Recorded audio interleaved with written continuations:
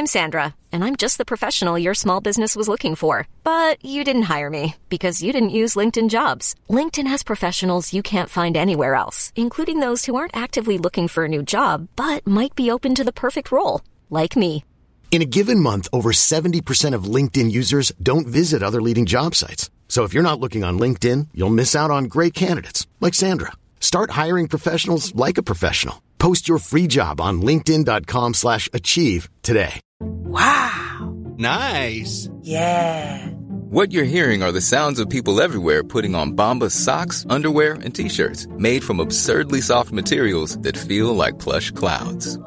Yeah, that plush. And the best part? For every item you purchase, Bombas donates another to someone facing homelessness. Bombas. Big comfort for everyone. Go to bombas.com/ACAST and use code ACAST for 20% off your first purchase. That's bombas.com/ACAST. Code ACAST. Hi, I'm Daniel, founder of Pretty Litter. Did you know cats tend to hide symptoms of sickness and pain? I learned this the hard way after losing my cat, Gingy. So I created Pretty Litter, a health monitoring litter that helps detect early signs of illness by changing colors, saving you money and potentially your cat's life. Pretty Litter is veterinarian developed, and it's the easiest way to keep tabs on your fur baby's health right at home. Go to prettylitter.com and use code ACAST for 20% off your first order and a free cat toy. Terms and conditions apply. See site for details.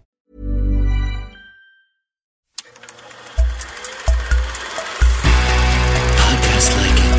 Just podcast like it. Podcast like it's 1999. Podcast like it. You want a podcast like it? Podcast like it's 1999. Podcast like it. Just podcast like it. Podcast like it's 1999. Podcast like it. You want a podcast like it? 1999. Hello and welcome to Podcast Like It's 1999, the podcast where we talk about the movies of 1999 from the eye of a hurricane here in 2018. Nice. I like that one. Yeah. As I told you off air, Mike, this is an obvious one. In terms of that portion of your introduction. Correct, because we're doing the movie Forces of Nature. Yes. Which is about like one Modern or two classic. forces of nature. It's not about One as or many. two forces of nature? I think there were thought a I handful. literally thought this movie because I'd never seen it before. By the way, I'm Kenyon Ibart. Yeah, I'm Phil Lisco. And today we have a guest, Clark Wolf, a That's true. producer and host at Fandom, the senior producer and host. Yeah. And Clark chose the movie Forces of Nature, which I thought was literally about like a flood, then a tornado, then Flood a of plague of emotions. frogs. a Flood of emotions. Yeah. Flood of emotions. You And get then it? It's subtle. And then I learned that the two forces of nature were Ben Affleck and Sandra Bullock. Yeah, but there was a lot of weather in this movie. You're kind of downplaying the weather. Also, they were to call Ben Affleck a force of nature. This movie is like one of the Worst biggest things. jokes I've ever He's told on not the a air. force of nature in this movie. Really. But before we get into this movie, let's meet our guest. Indeed. Clark, thank you for coming. Thank you for having me, gentlemen. Tell me, please, why did you choose this movie? Well, actually, I threw out a couple of options. She did. And I was very passionate about The Sixth Sense, which I was told I could not have because it was being saved. Well, we were saving for, it not for M. Night. Yeah, sure. Twist. We were saving it more. We were saving it really more than anything We're for saving it deeper in the until he run. dies. Sure. Well, that's okay. Well, we're not you going know. to say, but because it's such a popular film, we're trying to space out some of the like really big ones. So it really wasn't a better guest will cover Sixth Sense. It I'll was also really- say this, and I hope no future guests are listening to this. doubtful. When you put a list together as a potential guest, we're going to pick the dumbest one. Yeah. Like, because I gave Phil Because we're like, so... wait, they want to come on for that? Great. I want to scroll through my like texts Please, and please see do, what please some do. of my There were other some really good options ones. were because there really were. And now I did pick Sandra Bullock because I love Sandra Bullock. She More is than Julie Roberts, it more seems. than Julie Roberts. Definitely, it's not That's even. It a seems bold it's like for choice. real. Yeah. So Ocean's 8 greater than Ocean's 11. I mean, Hard to say that. I would agree. But yeah, so I picked Forces of Nature because I remembered loving this movie when I was younger. Sure. But also I love Sandra Bullock and I like Ben Affleck. Like I am love on Ben team Affleck. Ben So Affleck. I like Ben Affleck. We will be talking We're gonna do a about deep dive both into of Ben these Affleck. people Yes. who I truly love. I also want to point out Julie Roberts and Sandra Bullock, in-universe sisters-in-law. In-universe Wait. sisters In the Ocean's movie, they're in-universe. Yes. Sisters-in-law. yes, How do you yes, like that? Yeah, yes. they're sharing a franchise now. It's kind of amazing All right. that There you Julia go. Roberts and Sandra Bullock have not been together in something before. Yeah, it's sort of like I'm waiting for the De Niro Pacino Yes. Greeks thing, but That's- with Julia Roberts. But with and like Sandra Bullock. lady-centric Yeah. activities. Yeah. Yeah. So, but also, I'd watch that. Watch the shit out of that Ocean's movie. 9. I am I am seriously. also from the South, and I love Savannah, Georgia, where the wedding is slated to take place. In fact, for a very long time, I wanted to get married. Where are in you from? I'm from Atlanta. Oh, really? Yeah. Oh, that's cool. So I wanted to get. I almost said I want to get married in Sandra Bullock.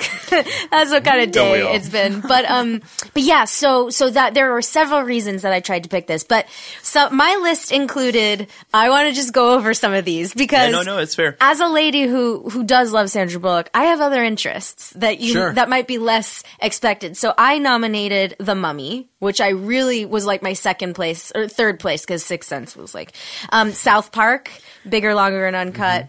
And then, of course, we got into some you had already done, like Deep Blue Sea and Wild Wild West and such. I love that Wild West was on your list. she had a though. great list. It's a very eclectic Yes. list. It is an eclectic. That's the list of a person who wants to have fun on a podcast. Yes. And we saddled you with this piece of crap. I was like, yeah, let's talk about that. Let's talk about the one with the weather. Well, it was. I mean, here's what it ultimately comes down to, which is that when I reach out to people and say, Yes. "Will you come on?" They send me lists, and usually it's anywhere from 5 to 10 movies, and a lot of the usual suspects, as you would imagine, the bigger movies or the movies that just like everybody loves, which is fair. But then when you get into like the weirder picks, those are the ones that's like, I'm going to have you on for Forces of Nature because I want to hear you talk about Forces of Nature. And listen, Sixth Sense is, when we do it, we'll reach out. I'm going we'll to make it fight happen. my way back onto that podcast on that episode. But the other part of it is I'm mostly known in a lot of ways for genre, for horror specifically. Like I love horror, and it's kind of I've studied it in college, and as a host and a personality, I talk a lot about genre, and I'm a fan of genre. And so that's something that people sort of associate with me. So I think part of the reason why, I was like, I want to hear her talking about a yeah, rom-com. exactly. It was like, that was another part of it. So. I was going to make the joke that you. This is a horror movie? You did pick a horror. You did pick a. Zing. You did pick. I'm not even going to finish the Jesus joke. What I Christ. am going to do is say, did you meet Phil through your genre covering Indeed. journalism? Indeed. Stuff? Yes, indeed. Because the question is, how did you meet Phil? Yes. And you can elaborate. Apparently, this is an interesting story, Phil. I mean, it's more interesting than I knew him from working in an agency or from working on Sleepy Hollow. That's how I know you. Yeah, Super less interesting. Okay. Go ahead. Clark, you can explain how. Okay, You see, so it is through Sleepy Hollow. It is through Sleepy Hollow. But I was working for Nerdist for a little while, and I was on a show called visiting a set called Matador. Matador was on the El Rey Network. Yeah, the Robert Rodriguez. Yes. Yeah. So it was produced by KO Paper Products. So I was talking to Jay Williams, who worked at KO, and he's a great guy. And he said something like, yeah, we're doing Sleepy Hollow. And I was like, oh my God, what? And so I just completely side tangent, and I was like, I love horror. I love Sleepy Hollow. Season 1 was so great. That British guy, he is awesome. Tell me everything. British guy. And so as a result, a couple months later, Jay actually reached out and was like, listen, we're thinking for season 2 about doing an official podcast after show for Sleepy Hollow. And you clearly are a fan of the show. So would you like to produce and host that? And I was like, yeah. So that's how Phil and I met. That's how it all happened. That's a really good story. Isn't that But, crazy? it's a good story. Yeah, I like that, She did yeah. all the So 18 Yeah, episodes. all I of guess, them. season two. Episodes. And we recapped season 1 because we were starting with season 2. that's So right. we got on the phone with Alex and Bob and some of those yeah, people, yeah. and like the whole team, and it was very cool. And It was really cool. Yeah, It was very well produced. do too. thank you. a unauthorized Station 19 podcast. Why would we do that? And why would I be involved in I that? want to do an unauthorized Step I'm sure Up you podcast. do. I'm sure you do. Oh my God. Maybe We're not we doing will. that. Why not? Why would we do that? Why would I partake in an unauthorized thing on a show I work on? Oh no, we should do one about Step Up. Oh yeah, no, we can do that. You would do that with me? I would do that with you. What a guy. All right. Anyway. But I love the idea of doing it unauthorized. We were authorized for the We were record. authorized. Yeah, I know. Fully authorized. Too much oversight. Let's talk about Let's this talk movie. about this movie. All right. Buckle Where up, should we guys. Oh, yeah, I know. It's you going know to what? be a bumpy What? one. It's stop. I'm gonna. You know That's what? like a Fuck it. tagline for the movie. Yeah, I know. Isn't it? What is the tagline? It probably All right, is. Hold on, I'm looking up the tagline. The tagline is like, Stop it, wind, stop sleet, it. snails. Puppy dog tail. What the hell are you Dog. even talking about? This right now? movie, all right, so I'm going to like start a conversation about this movie. You should, but I'm gonna tell you what the tagline is for this movie. Tell me. He went from the eye of the storm into the arms of a hurricane. There you see. All right. All the weather So puns. All the weather puns. So let's get this out. This is a romantic comedy without romance. I mean, it depends on how you define romance. Go ahead. Tell me where the romance is. Well, okay. We're going to have a discussion about intent then, because this movie intends to be romantic. Whether or not it's successful at that is debatable. And that's kind of the crux of my issue with this movie. That's a really interesting idea because, okay, I'm going to do the thing that I do every single podcast. I'm just going to talk about the end. And Spoilers. And here's what I think, where I think this movie went wrong. Mm-hmm. So, just jumping, the basic plot of this movie Well, hold is... on. Let me give the synopsis if you're going to do it like this. It's like we haven't done this before or something, Kenny. We haven't. Go ahead. Synopsis. All Ben Holmes, played by Ben Affleck, wants to do is make it from New York to Savannah, Georgia in time for his wedding. When a seagull and a hurricane ruin any chance he has of flying there, Holmes reluctantly joins the quirky Sarah Lewis, played by Sandra Bullock, in a rental car for a road trip back to his waiting bride-to-be, Bridget, played by Maura Tierney. But nature seems to conspire against his every attempt at a timely return, and in the meantime, he finds himself growing closer to Sarah. I mean, it's essentially Planes, Trains, and Automobiles, except it's attempting to be a romantic comedy in the process. Yeah, I described it to you. Yes, as Planes, Trains, and Automobiles, but they fuck. Well, yeah. But they But don't they fuck. don't. No, Yeah. that's not... I described it to you like that before I watched it. No, I know.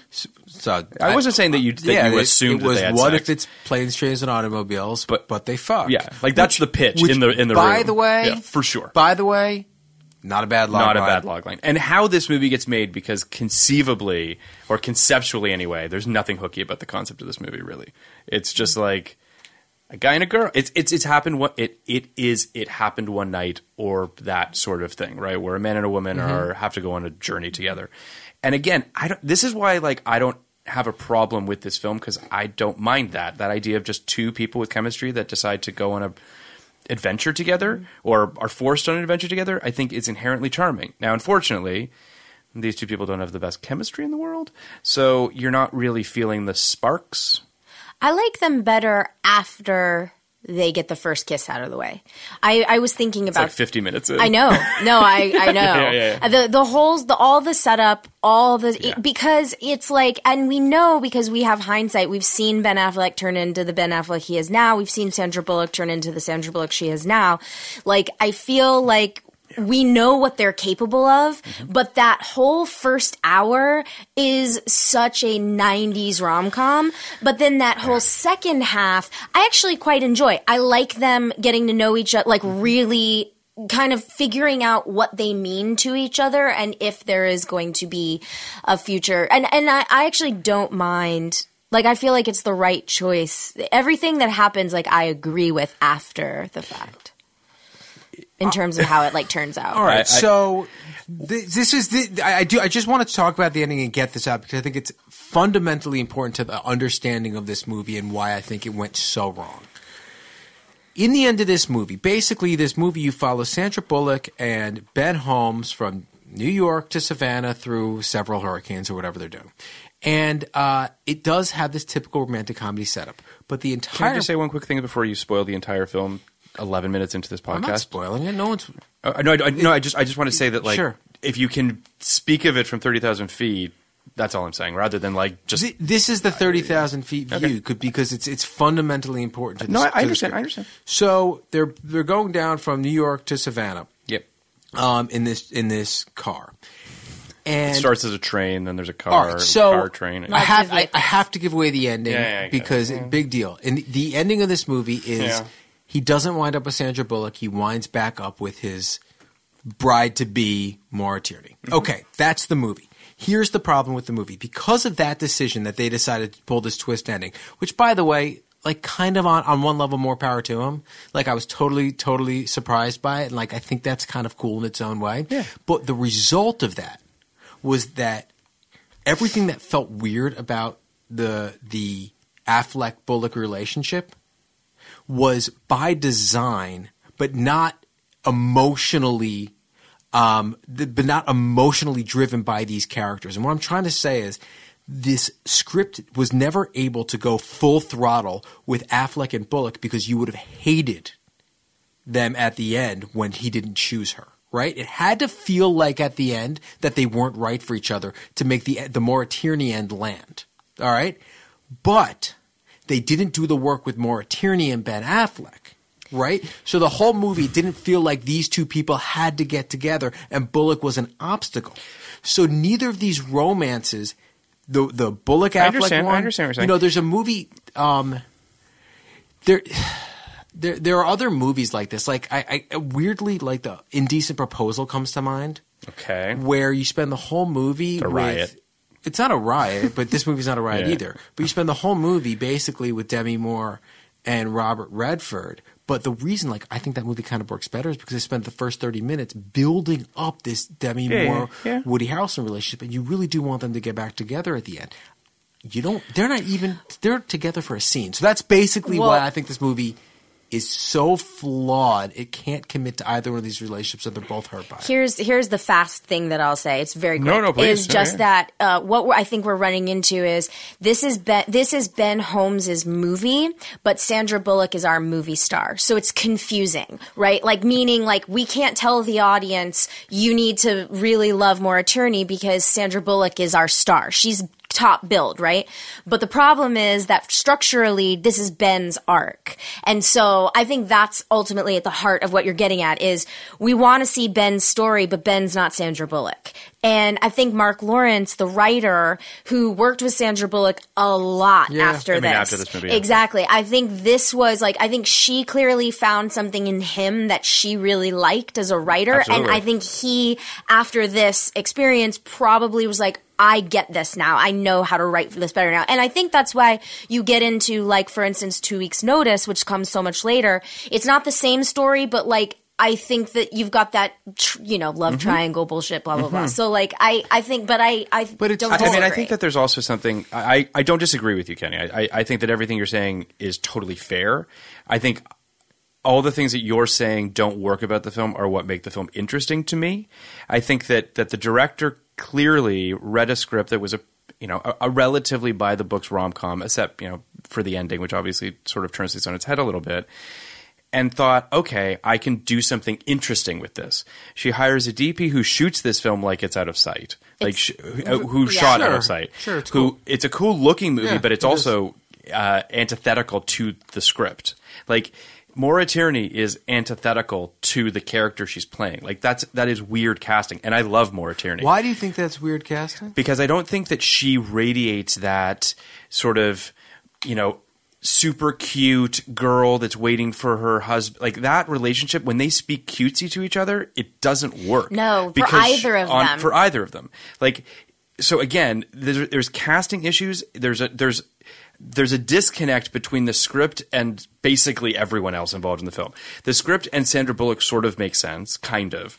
But then ultimately you've got a film that is sort of at odds with itself because a director that wants to make a quote-unquote better or more interesting or more complex movie, but the script doesn't bear fruit on that. So you're just sort of left with a weird movie. So in the end, having watched the movie, I understand that was the intent. I understand that someone saw a romantic comedy script for two movie stars that didn't end the way most romantic comedies end. Yeah. But there's a reason most romantic comedies end the way they end, right? Sure.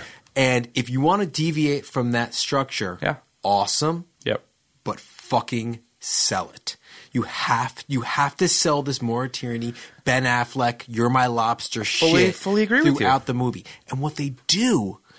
And I stand by the fact that had it been cast differently, the movie that I kept thinking about when I was watching this a little bit was My Best Friend's Wedding. Yeah, My Best Which Friend's also Wedding. has an unconventional ending. Totally. Which has a relationship that you buy into Dermot Mulroney and Cameron Diaz. Like, they're adorable together, and you understand why they're drawn to each other. I mean, But you like Julia but Roberts. you like Julia because Roberts, we and know you're who okay with Julia her not Roberts getting the guy is. at the She's end. the movie star. Right, and you're just you know it's going to work out for her. She's also the villain of the movie. No, and I recognize that. Like, no, and I'm not. And I would say that Sandra Bullock is, in her own way, kind of the villain She's of this not. film. I think she is. I think she's definitely she's the biggest obstacle of this movie. Forget all the actual forces of nature that are in terms of the weather. The reason Julia Roberts was the villain is because of what you just said. Because Dermot Mulroney and Cameron Diaz are perfect for each other. Because Cameron Diaz is so fucking good in that movie. She gets up, she sings karaoke poorly, and you have fallen in love with her, and you don't want her to get hurt. And at that moment, the karaoke moment, when Julia Roberts starts going after this sweet, really nice, really perfect for him girl, you're like, what are you doing? Right? But in this movie, we don't know Maura Tierney really, and we're not rooting for her. We are, and on top of that, this movie over and over again is hitting you over the head with the idea of relationships are stupid, marriage is stupid. Anybody who's in it, you're going to get cheated on. And first of all, it's all men who are saying that. It's fucking insane. But you're going to get cheated on. You're going to be miserable. You fuck around. You should sleep around. So it's hitting you with this idea that marriage is stupid, and he buys into it. He actually cheats on his wife because he does kiss on his Well, so does she. But I mean, here's what I'll say as well. I know, because they're trying to sell them. No, I know. I understand. It's a frustrating movie. I'm disagreeing with you, but I'm also thinking that your frustrations are coming not from the script level. I believe that if that okay, I mean, fine, but I think that fundamentally Maura Tierney's character, Bridget, isn't written that terribly. She's not written well, but she's written as good as the prototype or the whatever character in another romantic comedy would be. Again, it comes down to the casting, and it comes down to the way that it's shot. The movie's shot very darkly. The tone of it is super dark and weird. So the scene that's coming to mind is the scene at the beginning where she's in that motel room or hotel room with Ben Affleck, and it's shot like some weird noirish movie with the bizarre with the lighting outside. and the camcorder. So there's nothing cute about these two. So it's cute on the page, though. The dialogue they're saying is charming and fine and totally winning. But if it's executed through that type of lens, you don't buy into it, and you're not rooting for these two people. So what you're left with is a situation, which I fully agree with, which is you're not rooting for them. So if you're not rooting for them, there's no stakes, and if there's no stakes... It's an interesting point. I agree with you that the direction did this movie no favors. The scene you reference is a very good example of that. You are meant to feel... It's weird. It's either you are meant to feel discombobulated by the two of them together, or the director didn't know what she was doing. Or she was trying to just make a different movie. I'm not sure that there's I think there's intent here, as I said before. And you look at her filmography, she's done a ton of TV. She's done a bunch of really interesting things. I don't think she's an incompetent director by any stretch of the imagination. I just think she was shooting a different script. I just, you know what I mean? And for good or for bad, we're left with a film that feels like it's neither here nor there. So this is something that I looked up because I also wonder if Sandra Bullock was looking to do something a little different, because this in her trajectory was after Speed, after While You Were Sleeping, after Practical Magic, after Hope Floats.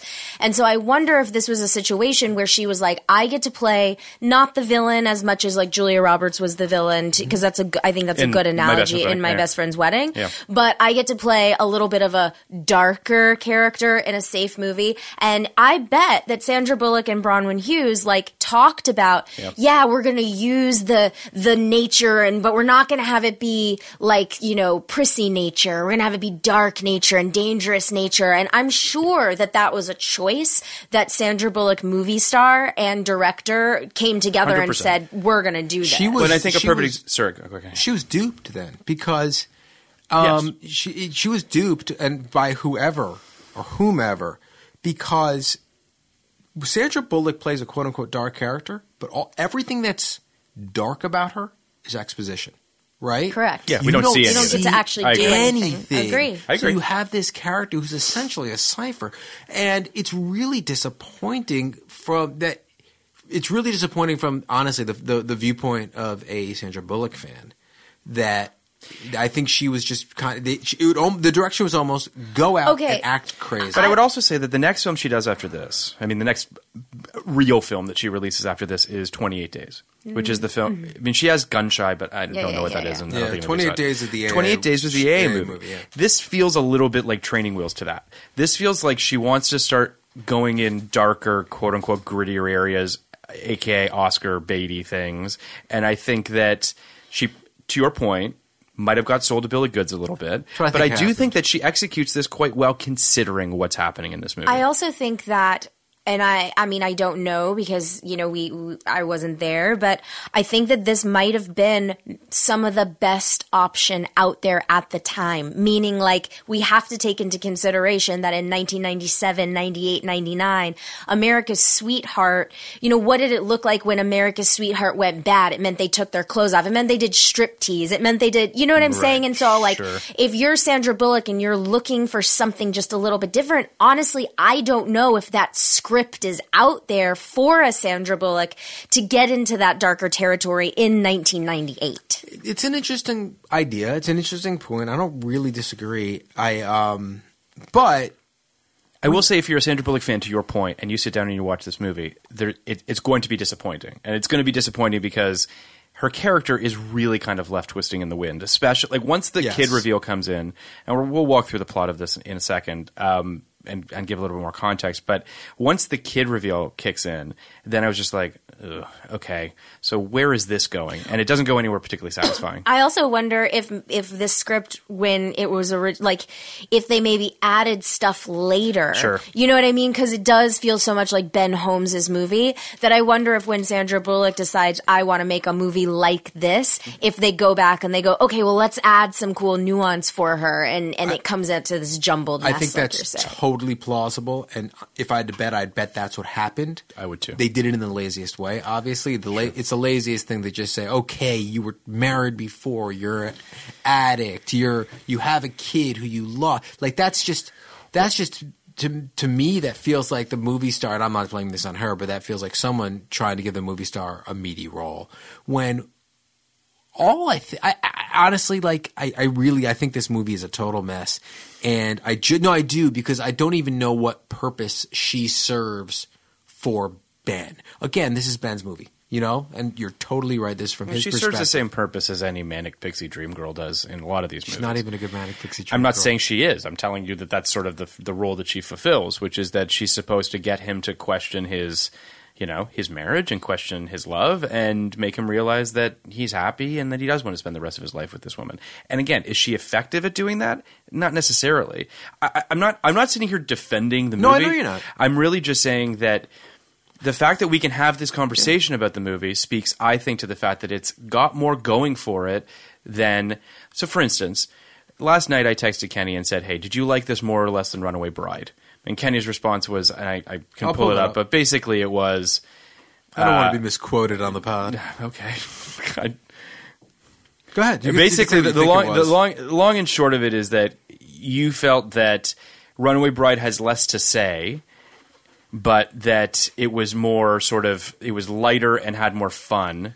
All right, so you said, just finished Force of Nature. Did you like it more or less than Runaway Bride? My first response was, legit excellent question. And then I said, I think I'd... We do a podcast. And then I think I'd sooner rewatch Runaway Bride. It's a more confident movie. It knows what it's doing. It has Julia Roberts. It's also deeply stupid. But Force of Nature is less aggressively stupid by a long shot, but I think it's deeply cynical. I think it spoon feeds everything, and it has a fundamental flaw that I would go into in the pod. I've already done that. I think Force of Nature is a better movie. I think it's... That's kind of my point. I think it's a better movie, but I actually like I won't watch either of them again. Runaway Bride can kind of wash over my head without me getting angry. Well, like, this movie kind of makes me angry. And keep in mind, this is Runaway Bride has Richard Gere and Julia Roberts teaming up again, going for it. Expectations, too. Well, expectations, Have yes. Have you seen it recently? What I was going to say is their chemistry, they've already worked together before. So that is... that is whether or not it's familiar. Exactly, like basically saying Ben Affleck and Sandra Bullock have not had that luxury. I'm again not saying that it's not a fair criticism either way, because it is, but I do think that in order, like, it's actually to your point. So much of the reason why I'd watch Runaway Bride that's again what I'm getting at. is because it is familiar and it doesn't. It doesn't. I mean, look, we did the pod and we made so much fun of that movie, and it's like a really stupid, horrible movie. But this movie, the reason I think I'm kind of a little more angry about it is because it's missed opportunities. Agreed. Missed opportunities. There are good ideas here. There are bold strokes here, and just so much of it was whiffed. I'm not, again, I know you're not disagreeing, but I would also say... You seem to have a different I respect the swing. Executed. I respect that somebody went out and tried to make something more substantive with this movie.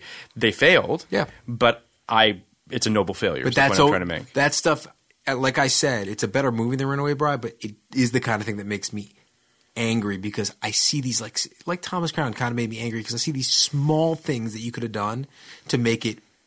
I don't know if this movie could have been really good, but it could have been pretty good. I think if this movie was made today, a version of this movie was made today with a different tone, a different, not even necessarily with the same actors, but like with different cultural things going around, I think that it would be darker. And I think, like I've seen so many in the last handful I just came from a screening of The Spy Who Dumped Me, which, is what it is. It's a very silly movie and it's not a rom-com, but it is a hard R girl comedy. The same way Girls Trip was a hard R girl comedy, and I think, with Ghostbusters, but with some dark shit in it, meaning like dark humor in all of these hard R girl comedies I've seen, The Heat, over the last handful of years. So my point is, I think that if a version of this movie were made today, you could have an R-rated movie that does lean more into the darkness, and still maybe could be not a light romance, but like more of a romantic movie, but have a little bit more of that darkness. Yeah, I mean, I agree. I mean, I haven't seen The Spy Who Dumped Me, and we are having Susanna Fogel on in a couple weeks, cool. so she's coming on. She directs the shit out of that movie, man. Yeah, she gives them some great action sequences. But that being said, I think that this film really does sort of fall in a weird space of someone that's striving to do something interesting is failing at doing that because it's just too glaringly not like antithetical to what the script is trying to make. And I think that Sandra Bullock isn't done any favors. Her character isn't done any favors. I would also say too that, on the whole Ben Affleck of it all, and we should talk about him, but he hasn't really figured out his stardom yet or his star qualities yet. No. So what he's struggling with in this movie Nor is Hollywood. Sure, that's true too. Yeah. Well, because he's taken every fucking movie that's offered to him at this point in his career. But I do think that he can't go toe-to-toe with Sandra Bullock. Like he's just not there yet. So you're feeling this discrepancy, to your point, of star power as well, where the movie's not her movie. It's his movie, and he can't really keep up with her. So there's this imbalance that's tricky. He feels very green in this movie. Like this definitely feels like a guy who's just not ready for prime time yet. Well, Clark, what you said, like if you made this today, not necessarily with the same cast, if you made this today, you could easily cast these two right now, right? Yeah. These two people star romantic comedies in 2018. Sure. Or they could. And Ben Affleck could hold his own on screen against Sandra Bullock these days. And, I mean, not to get too objectifying, but like Ben Affleck's a lot fucking hotter today than he was then. Like, yeah, he did not look good in this movie. But he looks like a weird child. Does. And he has this like weird. But I think but I do wonder, is it somewhat intentional? Meaning, like, are they trying to communicate? Like you said, green, and I think that's the right word. Ben Affleck is a weird kid from Boston, like meaning Ben Affleck the man I don't think can escape who he is, but ever. Right, exactly. But like I want to talk about him. So I wonder if like I love the him. clean I love him too. I love him too. But I'm saying what I think we're seeing is that like he is out of place because this character is not who he can relate to at this point or even pretend to play, and they dress him, meaning like they costume in. It's like they're costuming another actor. They're costuming and their hair and makeup and everything. Like the way he looks is another man. Well, there's just also something about Ben Affleck at this point in his career where I feel like there's imposter syndrome where you just think you're an imposter. Oh, I looked it up. Because of this movie? I looked up what he mind is blown. I looked up what he had just done. And of course there's all the Kevin Smith stuff, but big about style. That. Me too. I looked at Good Will Hunting, Armageddon, and Shakespeare in Love. Yeah. So Shakespeare in Love I would say doesn't count because just to his credit, I love him in that. He also was like fourth. It's a really small. Lead. I'm not saying it's but I do think that he's basically what I'm saying is he's fresh off being the funny, charming scene stealer in the Best Picture winner. So now he's gonna go toe to toe with America's Sweetheart. Well, also it was kind of like the Shakespeare in Love thing in and of itself was kind of like weird and cute because he was dating Gwyneth kind of famously at that moment, and that his appearance in that movie was kind of just an adorable thing. Like these two adorable people are in this movie at the together. audience. It was very much so. The film that I actually want to bring up because I think it's an interesting parallel to this film is Bounce, which I actually don't hate that movie. Have you ever seen Bounce? Is Gwyneth in that too? Yeah, that's the movie where like he doesn't take his plane ticket. He gives it to her husband. The plane crashes. What year did that come That was 2000, so that's the next year. After. And what's interesting about that is in that movie he feels like a man. In this movie, he feels like a boy, and it's only really a difference of about a year. Now, I don't know if that's that Ben Affleck had some sort of, come to Jesus moment and he figured out how to crack the nut or whatever, but it's just interesting because... Don't you think it has something to do with Gwyneth? Absolutely. Comfort. No, for sure. And they're great together in that movie, and they have great chemistry, and that movie is better for it. I'm not suggesting that Forces of Nature is as good or anything. It's more about the fact that if that Ben Affleck had been in this movie, this movie could have been better for it. But is that the character? It's possible. You know what I mean? Like, I wonder, because Ben Holmes is like, oh, I don't like strippers, and I just want a regular he's guy. so off shucks, and like, it's ridiculous. Yeah. Well, I agree. Again, like, it's a really kind of shitty, weird, cliched character, and it drives me nuts. But, like, he's played, first of all, he's played down and out a couple times. Really fucking well. Like, Gone Girl, fucking amazing. That might be the best, because the line between Nick Dunn and Ben Affleck is probably pretty thin. Yeah, which is brilliant casting. Which is phenomenal I'll throw another one out there where, like, he's kind of riding high in his career. He just done The Town.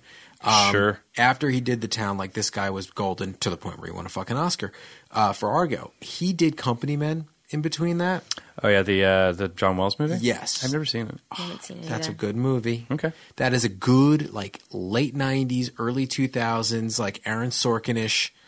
This is about, like, a moment in time in America movie where this guy loses his job. It takes place during the recession when people were losing their jobs. And he has to move in with his parents, and it's about his family. And he sells it. Like, this guy actually, I could talk about Affleck all day long. His career. So here's my question: what's your favorite Ben Affleck performance? My favorite. Well, look, my favorite Ben Affleck performance is Gone Girl, but I just want to say this about Affleck. He's kind of gone on this weird little dip the last 2 or 3 years, like certainly in terms of the tabloid stuff and this bizarre back tattoo, and he's made some bad decisions. So it's like he's right. That tattoo is but that's the unreal. But that's the point, right? All right, so forget the tattoo; it fucking sucks. But this guy's an actual phoenix. This guy was a country. This guy was an international joke. He was Bennifer. He was Geely. Yeah. He was Jersey Girl. He was dead, and he did the thing that we all fucking dream of doing. He rode his way back. I don't think anybody at this table, at least myself, I can only speak for myself, can't speak for you, Phil. It's true. But she'll try though. I love, once again, like, I love Ben Affleck, and I think he is talented across the board. And I think he is more talented than people give him credit for. I agree so with that. any sort of talk about him in this movie is really not a criticism of him. Like, I don't think anyone is criticizing Okay. him. I mean, look, I'm not. I mean, in general, I'm criticizing him in this movie. Like, this is the most insecure I've ever seen him on screen.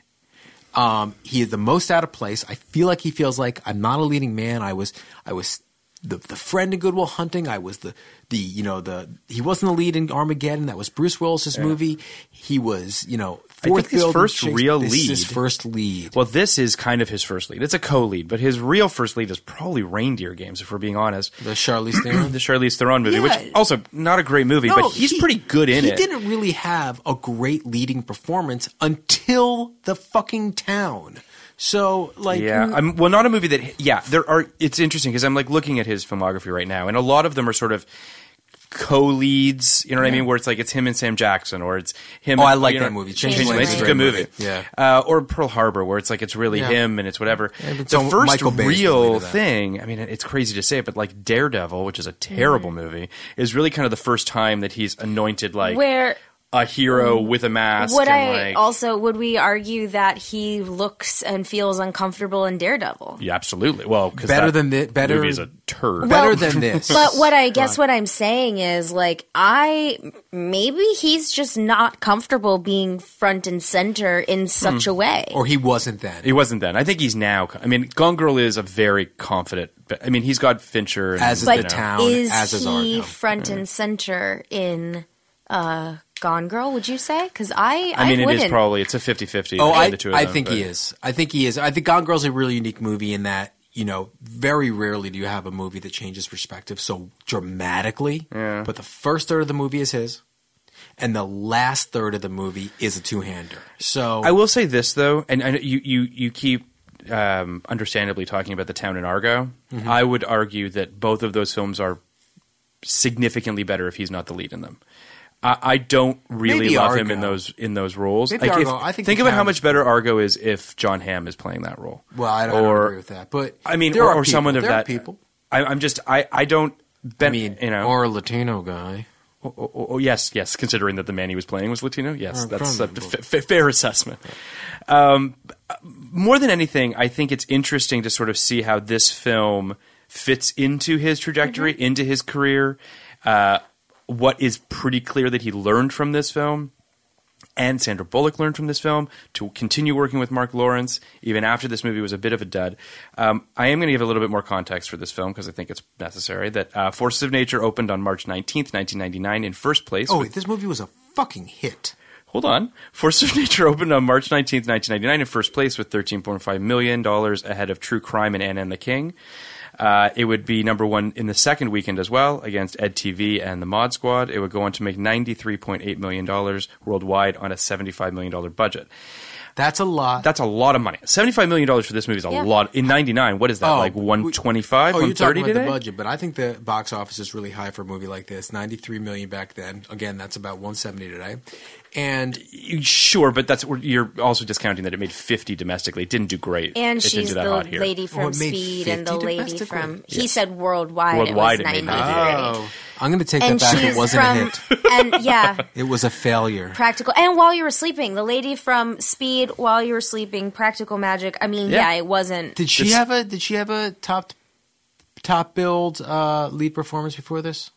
Absolutely. Oh, yeah. Sure. What was the one? While You Were Sleeping, Oh, Hope yeah, Floats. yeah. Well, Hope Practical Floats is huge. Speed 2. Practical She was Magic. Speed 2. She was in that Speed Yeah. before this. Yeah, Yeah, that's true. So she's riding high. So it's not. Yeah, this was not my point more than anything is this movie didn't do great, but she still was like, this Mark Lawrence guy, he's got something that I like. And he writes Miss Congeniality for her. He writes Miss Congeniality 2 for her as well. They have a very notice. 2 weeks notice. They have a very strong And relationship. 2 Weeks Notice is his directorial debut. Yes. He writes her bad movies. No, Miss Congeniality is not a bad People movie. love Miss Miss Congeniality. I just rewatched it. It absolutely Actually, holds up. let me pull that back, which I was going to pull back. Careful. No, I'm serious. Miss Congeniality is a perfect screenplay. It is the screenplay. Who directed Miss Congeniality? Donald Petrie Jr. It is, and I'm not joking. It is the screenplay people should read when you want to know how to write a studio movie. It hits all the beats exactly where they're supposed to be. Mm-hmm. For that reason, it matters. And it's tailor fit to her, which is important, I think. Yes. Who else can play the nerd and the beauty queen? Not a lot of people.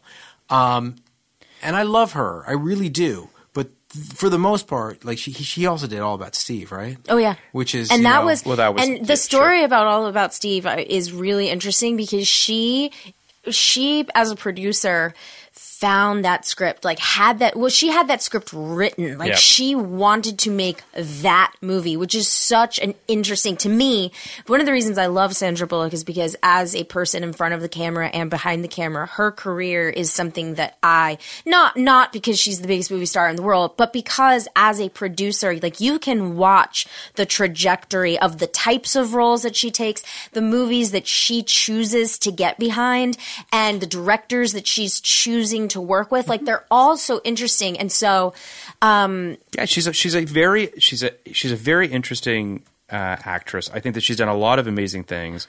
I think that Gravity is obviously, one of the things that's at the top of that pile, where she talked about how she won the Oscar for The Blind Side, but she felt like Gravity was the thing that she really wanted to show her acting chops. I think she's tremendously talented, but I'll also say too, 2 Weeks Notice made $200 million worldwide. Okay, that movie's that was an unquestionable success. It was also critically well received. It was well received too. I mean, listen, I'm not a rom-com aficionado. I wouldn't claim to be. I have not seen 2 Weeks Notice, and so I can't speak to it. I think you might find it delightful. I might find it. I know that my roommate loves it, and I do think it's a nice movie. It is, but I think I just think Mark Lawrence is making easy movies to digest. They are unquestionably entertaining. I think that this is a bit of a weird movie. It's a weird script. He's trying to do things that I, again, commend the swings. I think that had the kid thing been layered in a little bit stronger, to Kenny's point, had we sort of really bought into some of these romantic dynamics, I think you could have stuck the landing. Here's a question. But unfortunately, it doesn't do those things. What do you think about let's say we know Ben Affleck's trajectory, right? Sure. We know where he is at this moment. We know why his team thinks that this movie makes sense for him, right? It's Ben's story. It's a rom-com. It's interesting. Like, it's great. Do you think that if someone else who wasn't superstar Sandra Bullock played Sarah, do you think the movie would have been better? All right, so I want to take that a different way. I want to make this point. This character is a character only Sandra Bullock plays. So, and she's done it over and over again. All About Steve being an example, where it's not quite the manic pixie dream girl. There's an edge to it. Right, the manic pixie dream girl usually doesn't have a drug problem and a kid that they lost. There's an edge to this character, and it to be honest, it's not my favorite iteration of her. I like two versions of Sandra Bullock. I like kind of daffy, like While You Were Sleeping, and Speed would fall into that category too. And half of or really all of Miss Congeniality would fall into that. Like I like that, like. The prettiest nerd. Playful, silly, a little bit silly. Yeah. Yeah, no, I get that. And I love hard drama, Sarah Bullock. Sandra Bullock. I love hard drama. I think she's so amazing in Gravity. I also think she's so good in A Time to Kill. Mm-hmm. Like these movies where it's just like, look what I could do when I put my fucking mind to it. I think she's awesome. But this is neither here nor there. This is trying to be both of those This things. reminds me of the Ben Stiller character I hate so much, which is the guy from Dodgeball. It's also the guy from Heavyweights that I'm like this weird muscled up asshole. Goodman. Yes, some people like that character, and I think he fucking loves that character. To me, that's just like character. I think you love that character. to me, that's like the last character I want to see. And this is Sandra Bullock. This is not the person I want.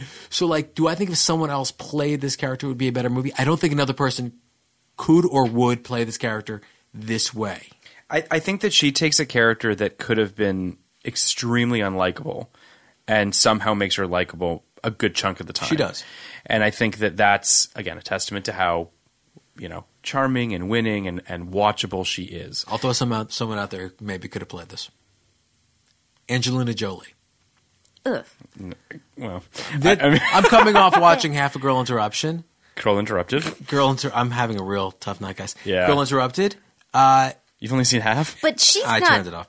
charming. Because you texted me midway through saying we weren't going to do that anytime soon. But she is winning. There's something about her. Oh, I don't know agree. that. I don't do you know not that- like her? I don't find Angelina Jolie charming or endearing or likable at all. I think she's interesting. I think she's the greatest actress of our generation. Are you serious? I've said it several times. He's a very big I think fan. she's an unbelievable actress. I think she's a good actress. I think you're. Hold on. You're hedging because of the guests. Take a stand. No. I like Angelina Jolie performances. There are a lot of them that don't work for me. I also agree with Clark that I do not think that in the attempts that she's made at rom-coms, which is only really a couple, she doesn't play well against that.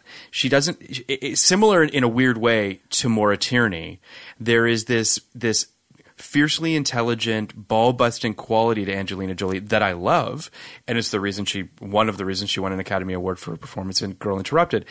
But – I don't really want to see her fall in love. I don't want to see her be romantic with people. It's one of my big beefs with The Bone Collector, you might remember. Well, that's a different thing. But okay. That wasn't the beef. I mean, it's one of them, but it was the way they did it.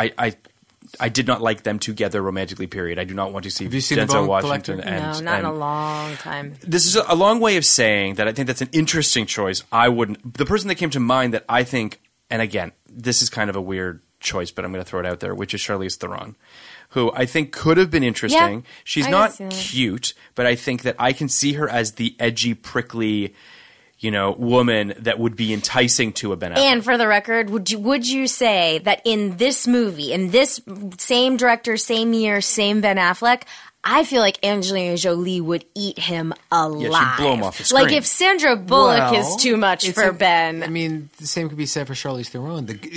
But at this time, I'm not sure that she had the... She was 20. But I mean, in terms of the experience to... Because like Angelina Jolie, we can all agree is a force of nature. She is. She is just... I don't know that she could... He could handle that. He couldn't handle anybody. Like that's kind of what I'm saying is like... Yeah. Ben was really poorly cast. I know why they casted him. He was so hot. Like that Good Will Hunting thing extended for years and years for both those guys. But like 5, 6, 7 years. But I mean, really until Geely for him. But you know who would have been interesting, actually, now that you bring up Geely? J-Lo might have actually been an interesting choice. I don't know. I actually was just thinking about Brittany Murphy. Oh. Like, R.I.P. Yeah, but I mean, like, if nothing else, this podcast has proven to us how great an actress Brittany Murphy was. I mean, but I'm trying to think of, like, people who are in stature would not be... Such an interesting choice because, like, on one hand, that's part of the problem with this movie. Like, I think we're hitting on the problem that they had when they were creating this movie, like the studio had, which is basically like, okay, the right person for this movie is a Brittany Murphy. You're totally right. I'm not... If I'm...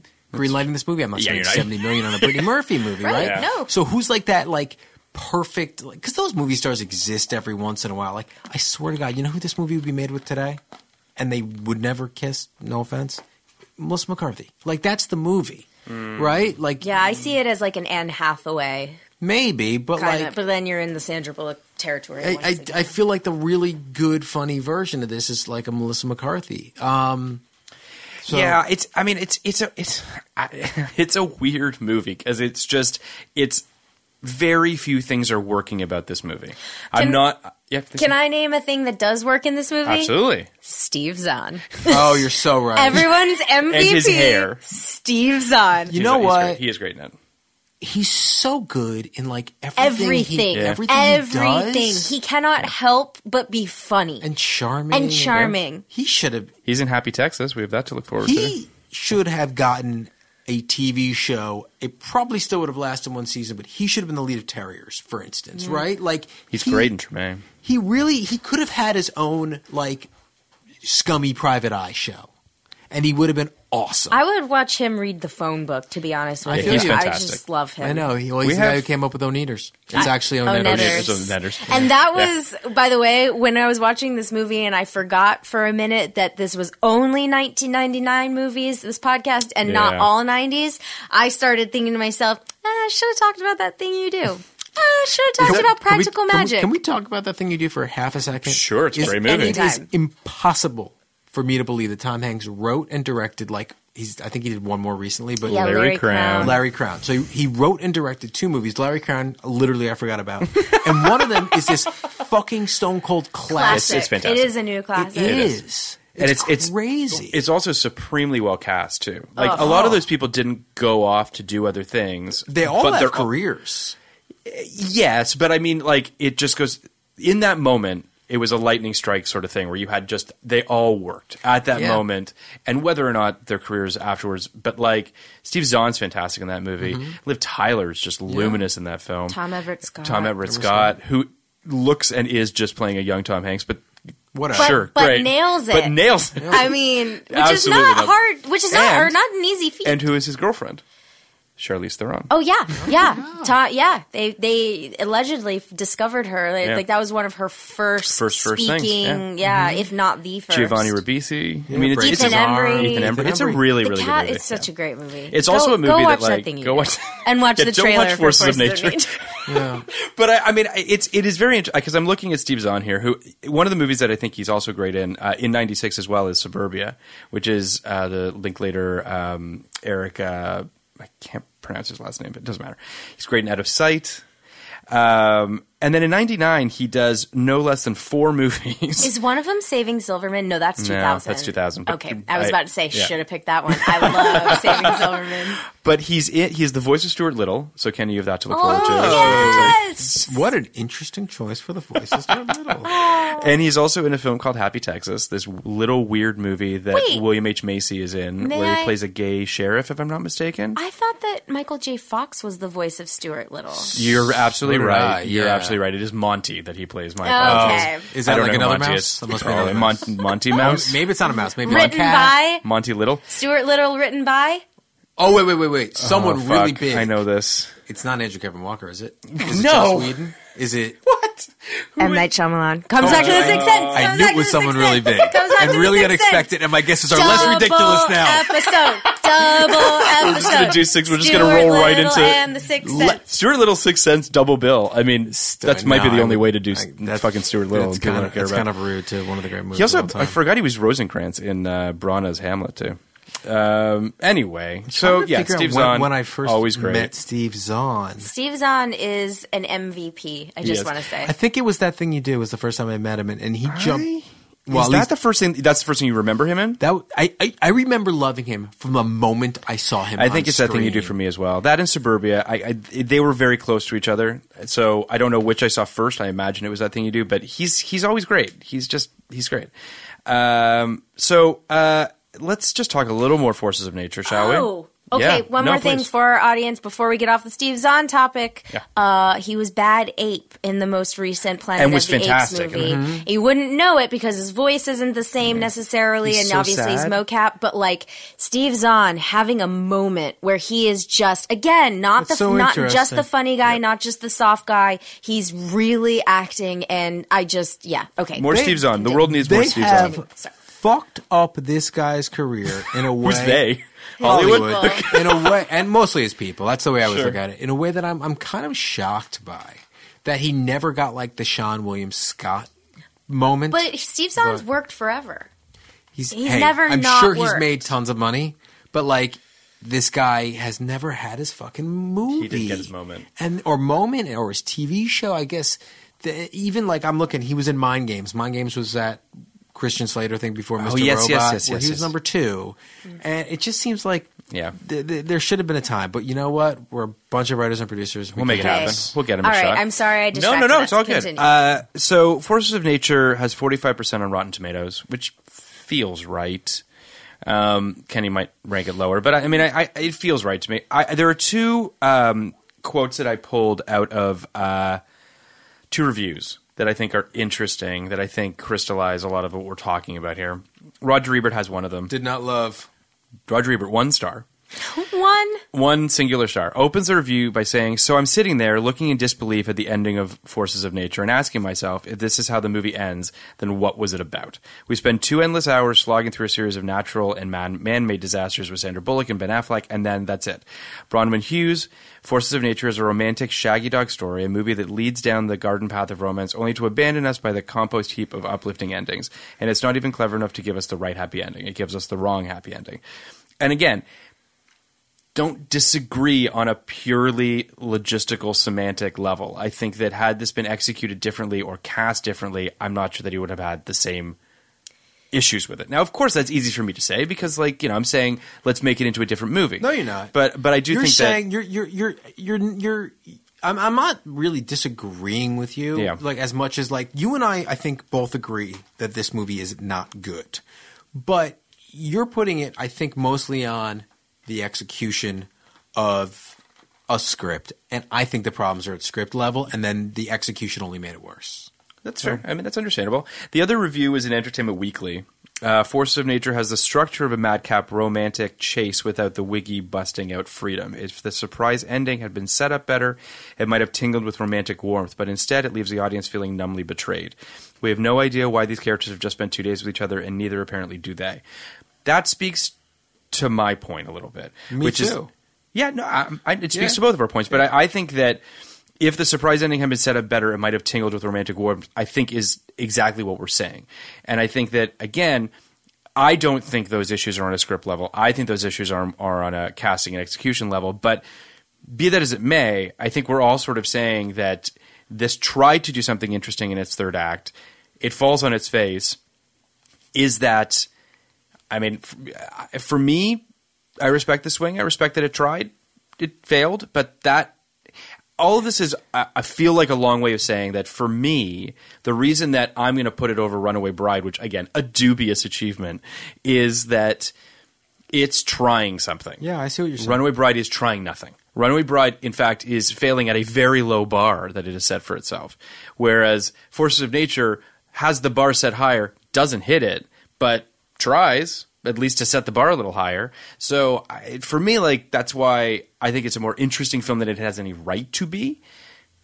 That's sort of where I come out on it. But yeah, I don't know. I mean, how do you feel about it, Clark? I still like the second half much better than the first.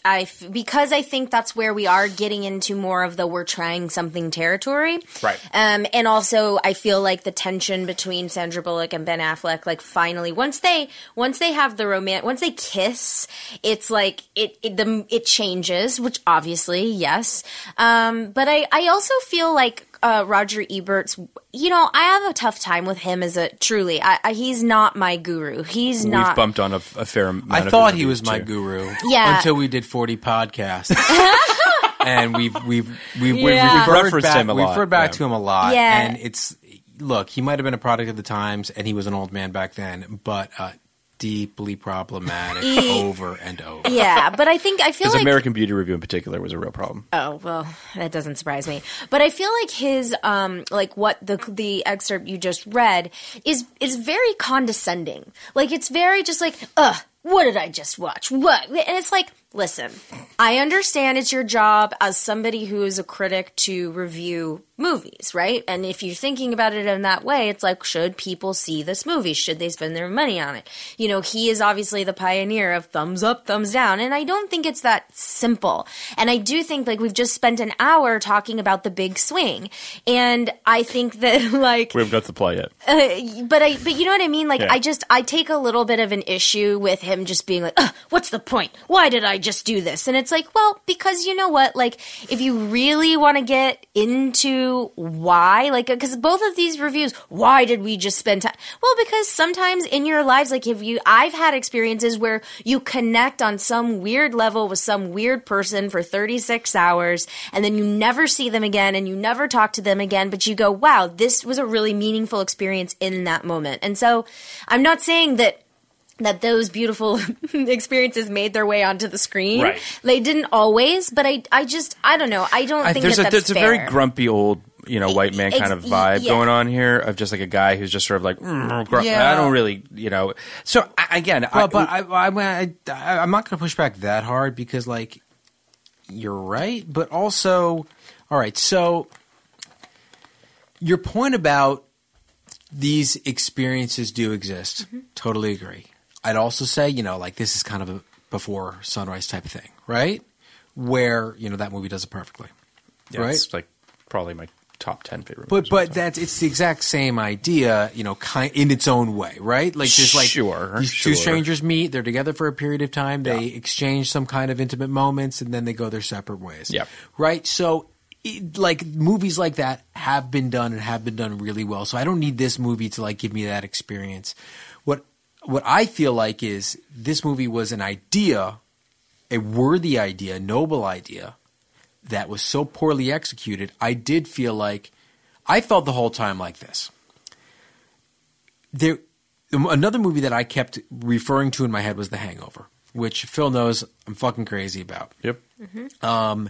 And part of the beauty of The Hangover was we really did want Justin Bartha to get home in time. Like, it really did matter for us that he gets found and he goes home to this really nice woman he's about to marry, and he's not an asshole, and they have a good relationship.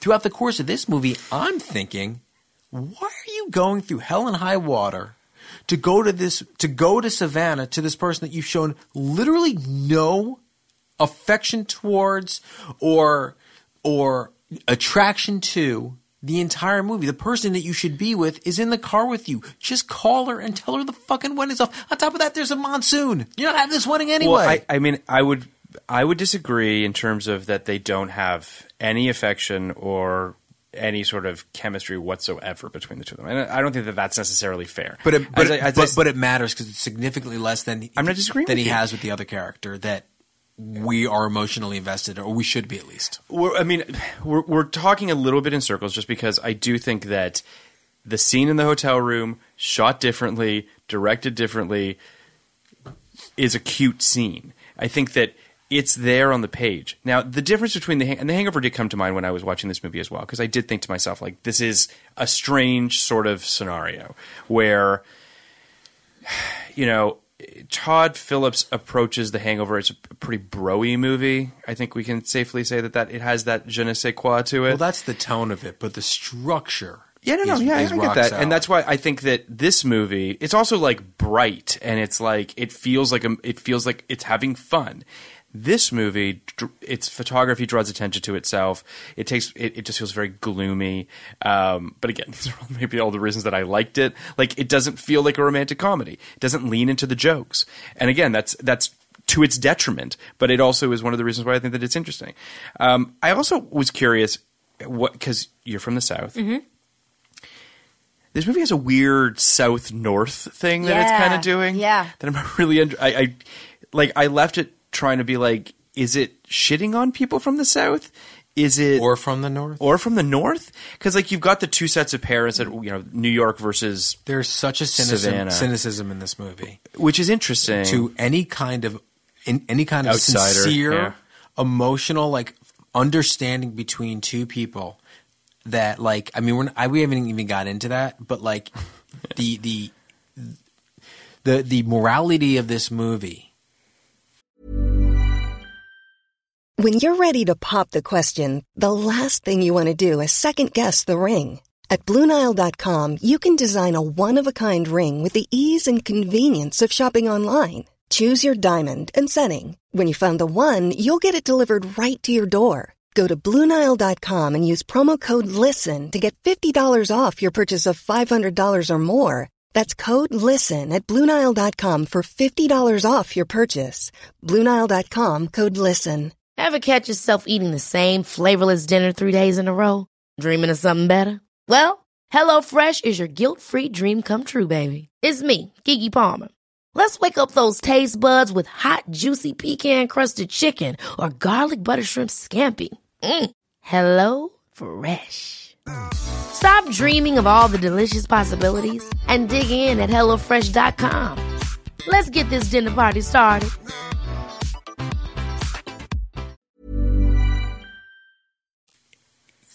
Conflicted with my soul in such a bad way.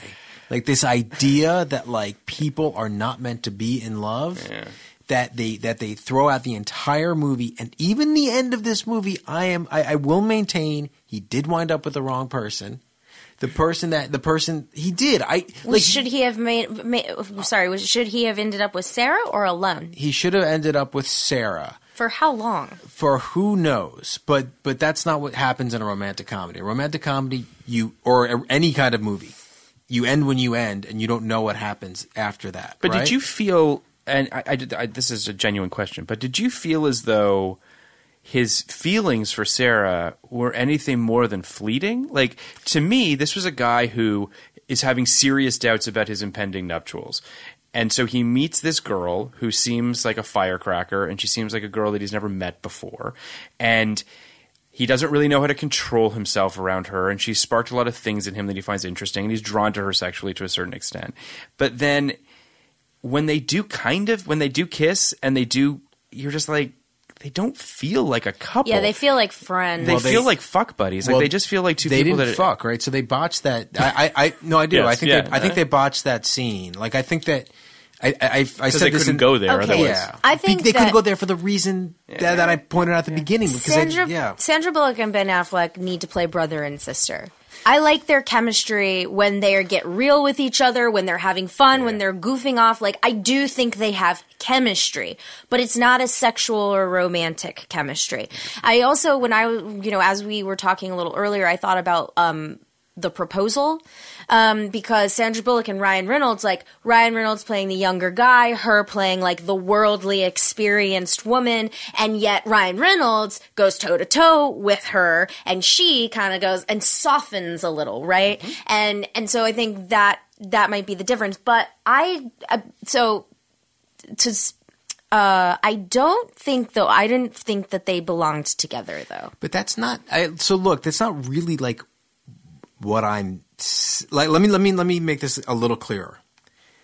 I don't think that any of the possible endings would have been satisfying because of all that we've said here, right? Mm-hmm. But I do think in the absence of a satisfying ending, the most earned ending in this movie, where the characters who spent 2 hours getting intimate, and I mean like exchanging intimate details about their lives and helping each other grow as people, are the two that most would have satisfied my desires as a moviegoer. So I'm hesitant to give it bonus points for doing what I think was detrimental to the movie and do something I acknowledge was a big swing, but I do think that it was so incredibly under-earned that I would have preferred just a classic movie. And we did a romantic comedy last week. We did, or recently, we did Never Been Kissed. And I brought up The Proposal because I think The Proposal is a tremendously well done romantic comedy. And sometimes it just is supposed to be about pedophilia. The Proposal? Never Been Kissed? Oh, that's not. Oh, sorry. No. The Proposals are really well done. Yeah. And sometimes it just feels right. Sure, and this one doesn't in that way. I would agree. I would also argue too that we're gonna watch. We have a whole bunch of other romantic comedies to watch this year. The Bachelor being one of them. Which one's The Bachelor? It's Chris O'Donnell and Renee Zellweger. Watched the trailer for that the other day, and wow! So my feeling on it is.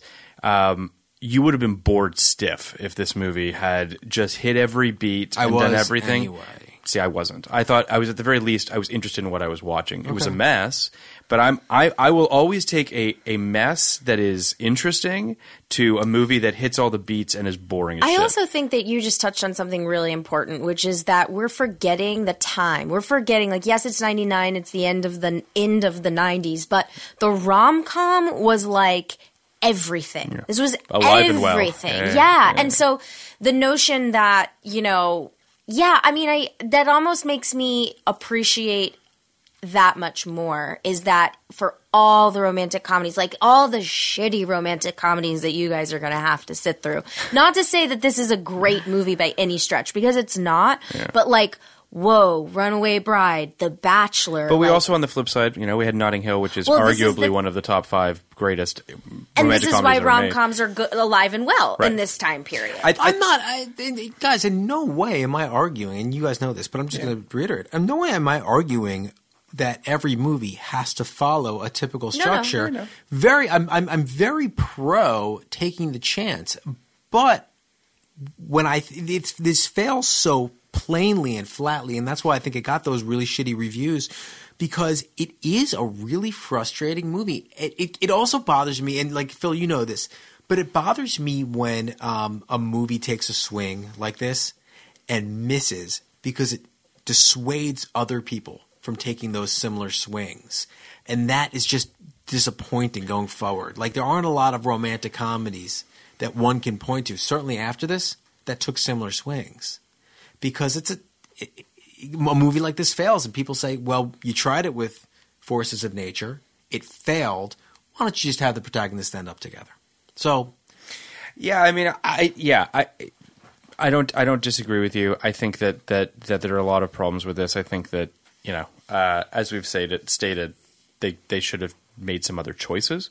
You know, my response to the choices is to be more interested in them rather than to dismiss them. But I totally hear where you're coming from.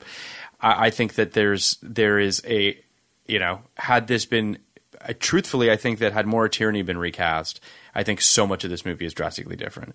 I think that if Maura Tierney is someone that Ben Affleck has a genuine chemistry, a genuine, you know, you're rooting for her as well.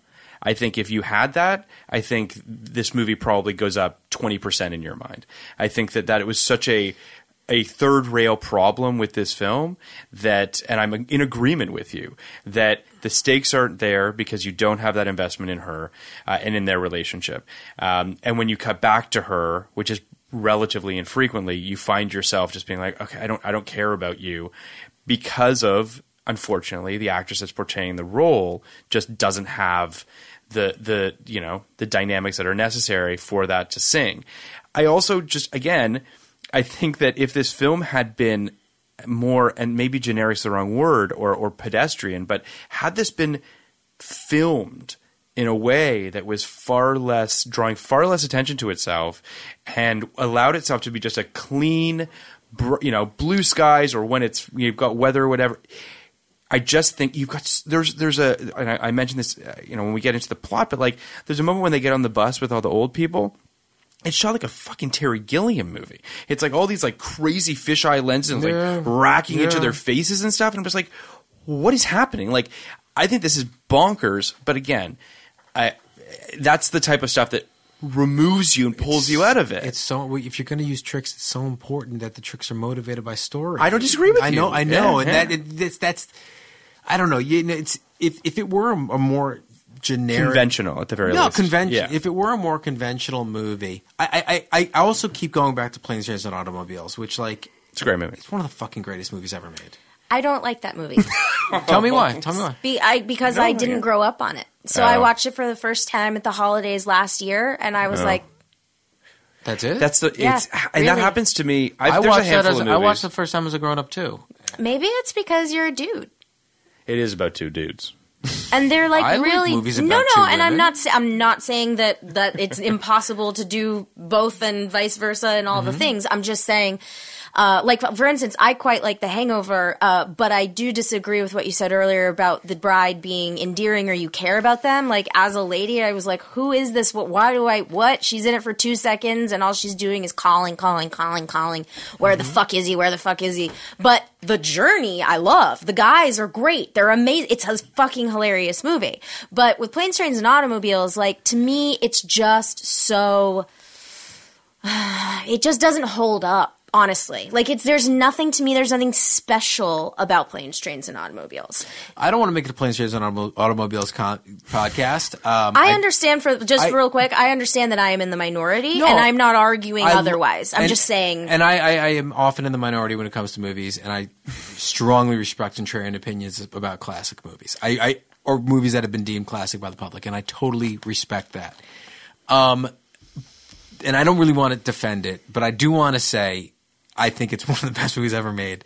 And I also think part of that is because of the ending, which is I'm so beautiful. It's such a beautiful ending where essentially Planes, Trains, and Automobiles is a love story between these two men, right?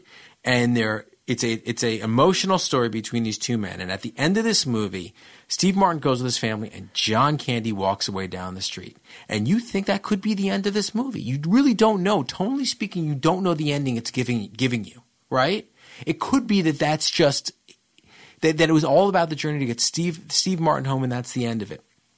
But Steve Martin turns around and goes and brings him back for Thanksgiving, and it is so fucking gorgeous.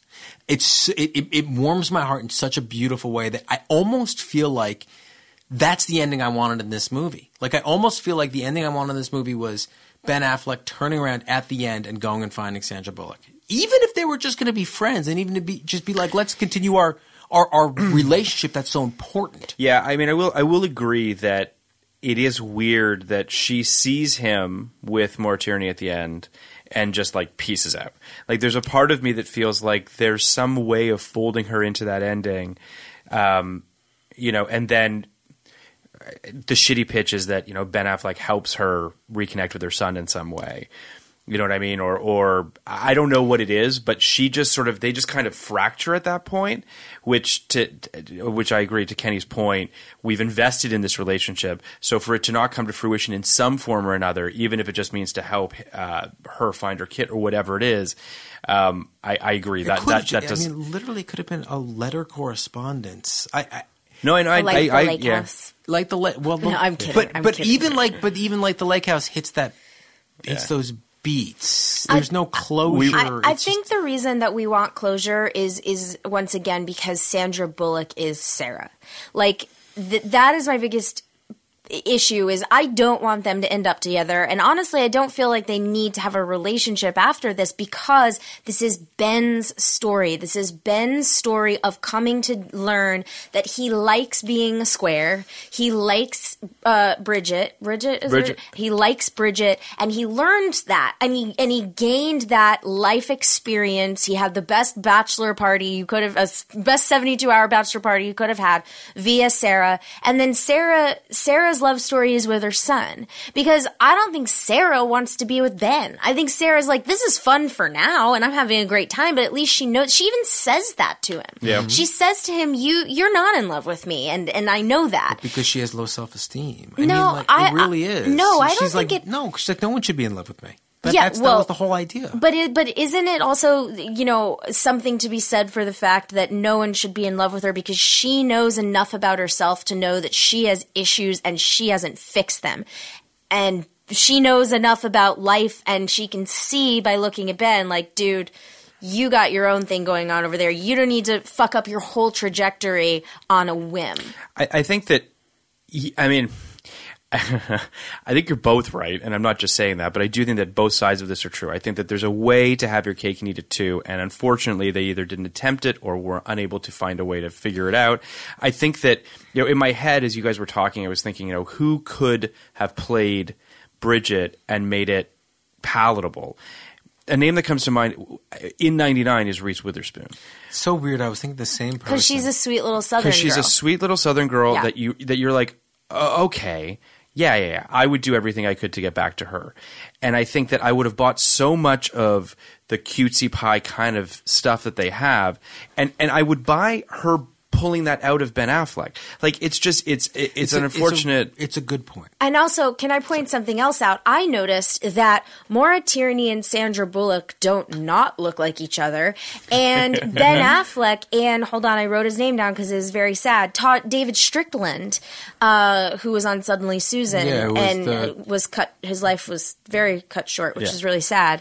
But David Strickland and Ben Affleck look alike. Yeah, so I noticed that like all 4 of our leads kind of resemble each other, and I thought, like, why get a blonde person in here? Yeah. Get, like, Bradley Cooper in Wedding Crashers, like the big jacked up guy who's like kind of broed out, and have that be David Strickland's character. Even the parents all kind of look unfortunately they look similar. Like doppelgangers of each other. But all right, so the Maura Tierney point, because I've been kind of struggling with your take on her. Because I really like her as an actor. I love Maura Tierney, just to be very, very clear. Well, no, and I'm not saying you don't. Like, I can sense that. But Maura Tierney playing a girl from Savannah with her fucking neutral Northeastern accent is fucking stupid. And also, like, she's got this New York cynicism to her. Yeah. And, like, I would honestly, I mean, like, I feel like I would crawl through glass to root for her. Like, I don't know how else to explain it. Like, I hear there's something about her, especially after watching 4 seasons of The Affair, where I'm like, she is someone that I want to see win, and also her personal story and all the shit she's gone through. And like I can graft that onto her. But I do think back to the Cameron Diaz of it. And part of it, interestingly enough, not like this really matters, but like Ben Affleck's 8 years younger than Sandra Bullock, and he's 6 years younger than Maura Tierney in this movie. He feels it. It would have been different. Cameron Diaz was in her early 20s during that. Mm-hmm. And, I know Julia Roberts was playing 28, but she was older than that in My Best Friend's Wedding. And there's something about this wounded child. Like, it's not really child, but this wounded younger person that you didn't want to see hurt by this. I never felt that with Maura Tierney. But she also cheated. Like, that's in the script. That was fucked up. That's also in the script. We have to talk about the plot. Because we've been talking for an hour and 20 minutes. I did not think this would go as long as it did, but it is a very interesting movie. It is an interesting movie, and it has elicited a very interesting conversation. Let's just quickly get through the plot, just because, so we open a terrible credit sequence with like things flying around in clouds and shit. It's weird. And then we've got the drum and bass of Ben Affleck's bachelor party, or Ben's bachelor party. Ben's grandfather has a heart attack at the bachelor party. He tells Ben that my grandfather had a heart attack at my bachelor party. I'm sorry. I'm kidding. No grandfathers have bachelor parties. Like, that's like by number one. It's a 75-person bachelor party, and the grandfather's there. Anyway, so the grandfather has a heart attack. In his hospital bed, he tells Ben that he was never really into his grandmother, which plants seeds of doubt in Ben's head about his impending nuptials. Bridget decides to head down to Savannah early to prep for the wedding. Stop me if I'm getting this wrong. Mm-hmm. While he stays in New York with his grandfather? I think Ben is afraid to fly, and so he's delaying the flight as much as he can. And she goes down early to I think he's delaying the flight as long as he can. Maybe he uses and using the grandpa. Excuse of the grandfather. Exactly. Okay. I think. Ben then sees Sarah, played by Sandra Bullock, making out with a guy in the airport. Ben tries to write his vows on the plane, and Sarah starts snickering at him as he's writing his vows. We find out that he's like a book cover blurb guy. He's a jacket book cover writer. A bird flies into the propeller, but the plane crashes into a sign. That sequence was the first one where I was like, okay, so that's how they spent $75 million. We're just like, this is so unnecessary. Now Ben is even more afraid to fly, so Sarah and him decide to rent a car, but there are no cars. They find some guy that's willing to share the whole thing with them, who I believe was in The Big Lebowski. I think he's like the dude's landlord in The Big Lebowski. Maybe. But I could be wrong. He looks so familiar, he looked really familiar. Couldn't figure out where I knew him. And then during their drive, we have our first big needle drop, which is the Low Fidelity All-Stars Battle Flag, which I will always think of Carter being stabbed on ER to that song. So for all the big ER fans out there, clearly none of them in this room.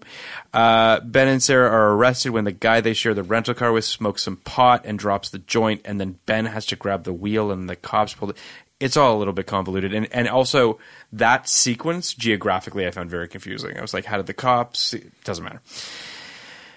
Then they decide to take a train. The train goes the wrong way. The train stops at one point on a bridge. Sarah climbs onto the roof of the train, which feels incredibly dangerous and unlikely. Like, this train feels like... The train was stopped, we should say. The train was stopped. Yes, sorry. The train was stopped, but it also... On a bridge. On a bridge, but over it also... water. But the way they got out made me think like it was an old hobo train, like those trains that had those big sliding doors. I'm getting the sense that I'm not supposed to be pointing out how stupid this movie is. Of course I'm not. But this movie is so fucking stupid. all my notes are like, this is stupid, this is stupid, I love Maura Tierney, this is stupid. Like, it's just... It is, again, I don't want to keep beating a dead horse, but I do think that so much of this is execution dependent. This movie was not directed with a light touch. If this had been directed by someone who understood where the fun was, who understood, like, stand back, let these people be movie stars, let these people do what they got to do, but instead it felt like it was directed within an inch of its life in an effort to somehow make it a better movie. And in the process, I think she kind of sucked a lot of the life out of the movie. I take this scene in particular where you've got like this, they've stopped on the train, they climb onto the roof, Sarah convinces him to yell or just to scream into the wilderness or whatever. And again, it's a cute scene, fine. The two of them, but then it punches out to this insane, like, well, I was going to say, like, shot. that kind of looks good. It feels. It looks cool, but it's apropos of nothing. It's apropos of nothing. But that's the point. Like, it look like so much of this movie to me is like, all right, so cool shots, cool plane crashes, cool weather sequences, cool, like even cool small things, like in the hotel room with the lighting, like that's cool in a different movie. Mm-hmm. Cool ending, or cool ending idea, but like all apropos of nothing, all motivated by nothing. Yeah. All, like all these insane buys. And the reason I brought up the grandpa thing is like right in the beginning, there are so many buys you have to just to get into everything. The plot. And then they hit the dead horse with the grandpa says sleep around. Kenny Banya on the plane says sleep around. The guy who they do the rental car with says sleep around. I do think though that there are positive attributes about this movie. Like I know that it's easy to pile on to the things that aren't working, and I understand why we're doing that to a certain extent, but I also think that there are some nice things. There's two things in particular that I'm about to bring up. The first is I love the shots of the hail and the rain, of that aerial shot of them with all the rain coming down. It's really beautiful. It's a great shot. It is. It's cool. It's there's someone with an eye behind the camera that is trying to do something interesting here. Again, not successful in a lot of ways, but then we have the department store beats, which again, apropos of kind of nothing, not exactly motivated by anything from a story perspective, but the two of them are the most charming they've been in the movie up until this point. It feels like Career Opportunities, which is a cute movie. I love that movie. They've got walkie-talkies, and there's something very sort of like if the movie, and again, it's also the only sequence in the film brightly lit where the camera's not doing anything crazy and it's just letting them be cute and goofy. If the film had been more of that, I think that we would have had a better film on our hands, or a more successful film. It's so weird because in that moment, I was just, that has the sense. It was like a Walmart or a Target or something like that. It's a Kmart, I think. But Kmart. It has the sense of like someone saying we're spending too much money and we need to do a couple of days. Slow down. Yeah, we need to do a couple of days in one location. Yeah. Right? Yeah. That being said, like that helps the movie. It's a breath of fresh air in the film in that time. It's also Ben seems to get what he's doing in those scenes. It all just feels like everything just kind of got taken down to a ground level and they were allowed to just kind of goof around. I don't know how you feel about that. Well, what I was going to say is to your point of we're spending too much money. You asked me earlier about the North and the South thing, and one thing that, as a person from the South who loves Savannah, that I thought of was we don't see Savannah in this movie. Only the one, which is crazy Only the to one me. House. We spend so much time in rooms in this house, which is also crazy because if you've ever, like for instance, if you're watching Sharp Objects, which is not the South, but it is this grand old small town money, you see that house. The house is decorated in such a way that if you know anything about Southern people and you know anything about old Southern money, you know that house would have been something to look at. Every little piece would have been antique and old and special. So I wanted to point that out. Like the biggest, I mean, yes, we have that weird North and South, like back and forth between the parents, and they don't get along, and they think he's bougie and whatever. But Ben's parents keep defending him. But the other thing I noticed was like we don't see any of the South, and we don't see any of Savannah, which is one of the most beautiful places in the United States. And all you see is that backyard, which is like there's so much more. You also see the backyard in the middle of a fucking hurricane. Right. So it's to your point, and, they could have so easily contrasted the bullshit that Ben's going through with the beauty of Savannah. It could have been... The beauty could have been her, meaning like Maura Tierney, you know? Of course. Savannah It could have made it feel warm and comforting and everything you want. And also to that point, like considering the ending of this movie... There was no conflict between Sandra Bullock and Ben Affleck outside of the one, in my opinion, botched scene that had the kiss in the middle that like whatever. But like it's just it should have been these two people who fucking hated each other. Well, it should have been It Happened One Night. It should have been two people from two different sides of the – again, they're kind of and this just sort of as we're talking, the north and south of it all, I think, is supposed to create a situation where it feels like two people from two different places And on she the was country. like South Carolina-ish. Sandra Bullock, I don't even remember. No, I agree. I think that I don't know. Was where that what she was from. supposed to be? But I think she has a former life in the South. That's why she's going back there. Yeah, because her husband's there with her kid. Well, she's going back for Two the husbands. bagel store. Right. Anyway, We haven't gotten to the bagels. We're gonna get there. So Sarah reveals that she's been married twice. She has a kid. The kid's in the South with the husband, and she wants to try to reintegrate herself into his life. Again, this is where like there's a real lack of specificity, which is the problem. You don't understand why she left the kid. You don't understand why the marriage didn't work. You know, abandoning your child is a big fucking deal, and you're not entirely sure why. And that not jiving makes a significant part of this movie not work. But that being said, we then see Richard Schiff. He shows up. Don't you love beardless Richard Schiff? Not as much as I like Richard Schiff with a beard. I mean, like, he's such an interesting guy in his own little way because he was in movies like this without his beard, playing the schlub. And then he grows a beard, and all of a sudden he's like kind of this hot bald guy. It's like it's such a weird thing. Yeah. Like he doesn't have a beard in Lost World, I don't think, right? When he dies in Lost World, I don't remember if he does or not. But no, he's played all these schlubs before. And yeah, then it's he's weird. Like Toby. So then Ben agrees to pretend to be Same year, Sarah's by the way, husband and a doctor to get on the bus with these old people to basically scam a ride. Because that's her quirky thing, is that she makes up stories. Right? Like, meaning, why is he a doctor? For those who aren't listening, no reason. Sarah just makes up. She's just literally making up a story. Yeah. But they were also insulted when they found out he wasn't. Yeah. Well, because he also saved someone's life.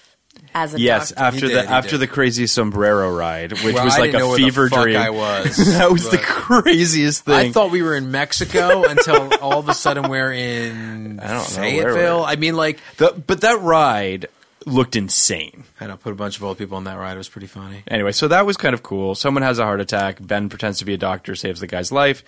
Then we get to a motel that feels like the motel from Blue Valentine. Oh, I thought it was shot so darkly, and it was just like, oh god, like it was kind of grimy and weird, and like it was trying to be sexy. Her behind the see-through thing where she's like sexily taking off her clothes. But he can't see her, but he can see her, and then he's like all conflicted. It's a very strange. I don't know what. It felt like such a movie construct. Yeah, right. But it looked cool. This is my big thing with this movie: is that shit doesn't work, but I'm like, it looks interesting. So I don't know. I get what you're saying. Like that didn't really bother me outside of the blatant objectification. Like if you want to get sexy, you get sexy. You know. But I think Sandy wanted it at that point, meaning like wanted to. Right. Brent, I think she was probably like, yeah, it's sexy time. I'm going to run around in my underwear. Yeah. I'm going to be cool. I'm going to be. Yeah. I feel like that was something she was trying to do. Yeah. Because also, trying to exude that Nicole Kidman just got to play the sexy sister in Practical Magic, so she probably was like, it's my turn. I like Practical Magic, by the way. I love Have you seen Practical Magic? Yeah. I definitely haven't seen it in the last 15 years, but I definitely saw it. It's a fun movie. Like 5 times. It's more fun than Nicole Kidman's like kind of the sexy, wild, quirky one. Yes. Yeah. Who kills Goran like, Visnich. Yeah. If you could see Clark's face right now. I love Practical Magic. So did my roommate. Loves Practical Magic. Yeah. Stockard Channing is there. Yeah, Anyway. it's great. So then happens. Then happens. Well, I mean, this movie's beating me up. But what happens here is one of the biggest buys in the movie, and it drives me so fucking Which is nuts. that Steve Zahn and his girlfriend are at this motel? But who's his girlfriend? That was the maid of honor. The maid of honor. And it's again. It's a weird. I mean, look, I'm not telling you guys anything you don't know, but it's the concept of the forces all around us, all the fates. Sure. Like, of course he left the ring, so then he had to go back. And so then, of course, they meet up together. It's like in Home Alone, like when the family walks in at the very end and she's, just ridden the bus. And he's like, yeah, we took the plane you didn't want to take. And like, I'm cool with cool. The Steve Zahn leaving the ring is fine. Coincidence to get into a plot is great. Coincidence to solve a plot is really bad. Yeah. But in this one in particular, just even if it, my issue is Steve's honest. With the maid of honor, we never met her. She's about to become an incredibly important Who character. was also not Jennifer Grey, right? No. But it kind of looks like for her. the longest time I Yeah. thought it was Jennifer. And then there's like the simple logic problem of like, once she finds out, call Maura Tierney. Don't go all the way to the wedding, get in your maid of honor outfit, like And stand then there tell- in the monsoon Yeah. and then tell her. But Yeah, it's a really big buy. I don't have anything to say other than like And it's like an a- unfortunate thing at this point in the movie where like things are supposed to be turning. I mean, that doesn't even like take into the account of all the gin joints in all the world aspect of it. But Well, yeah. like, I'll even buy that. It's just like, to me, introduce her before. That doesn't seem that hard to me. Yeah, I you know. agree. I don't disagree. Ben and Sarah then get into an argument about sort of commitment and relationships in the hotel room. He calls her out for picking terrible men. She calls him out for not loving Bridget. He then calls her out for abandoning her child, and then they kiss. It's a lot. There's like, it's a crazy scene, but like, again, in some weird way, I think they kind of pull off the scene. And I would have gone all the way. Like They- to me, that to oh, me, you mean like them having sex? the that was honestly, it was like halfway my favorite scene of the movie because like I Yeah. love It's kind of a I love weird characters fucking- yelling yeah. yelling at each other, saying really mean things to each other, acting in a totally different way, and then going all the If way. I also may, I feel like that's the first time that I saw the Ben Affleck that I love. Yes. He's smirking the First and whole only, time, yeah. and he's banging his luggage around, but he's laughing, kind of like fucking half laughing. That's the reason that we love him in Gone Girl, because he always has the smirk, right? And it's like, that's why he's Ben Affleck. Here he's Ben Affleck for the first time. And that's why, for me, the movie kicks over in that Which is something scene. interesting at that point because then well, then I you would just have say the it's- Western. I just want to make it this Yeah. point. It's the only time in the movie for me that he's given anything interesting to play. Well, because that's the character comes to life a little bit because there's a little portion of him. It's this and then the Western Union thing catching on fire, That was kind of funny. which was kind of funny. Yeah. And it's those two things in concert that feel like he kind of goes fuck it. Like that's when he kind of like clicks and says like I give up. Yeah.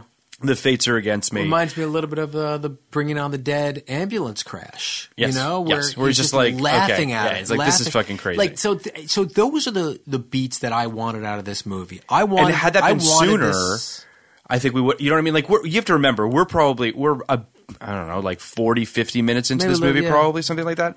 Like if this energy had been there way sooner, I think that this movie would have been able to Lose the Tarzan scene. Lose Yeah, the Tarzan lose. scene. Well, the you know. Oh, when yes, yes, she's, sorry, yes, like yes, up yes. on the top of the Yeah, train. yeah, like yeah, lose yeah. lose the fucking carnival scene. I know we Yeah. have to Sombreros, figure but, out you know. that. Yeah, But to your point, like there's so much here. Like this movie is so thematically off because there's so much here in the idea of forces of nature. absolutely. You Yes. know, Yeah, there's like, very few actual forces. Well, Well, there that was my actually there's a joke. lot. There is. I really was paying attention, and like, but the thing is, Yeah. they're not particularly clever.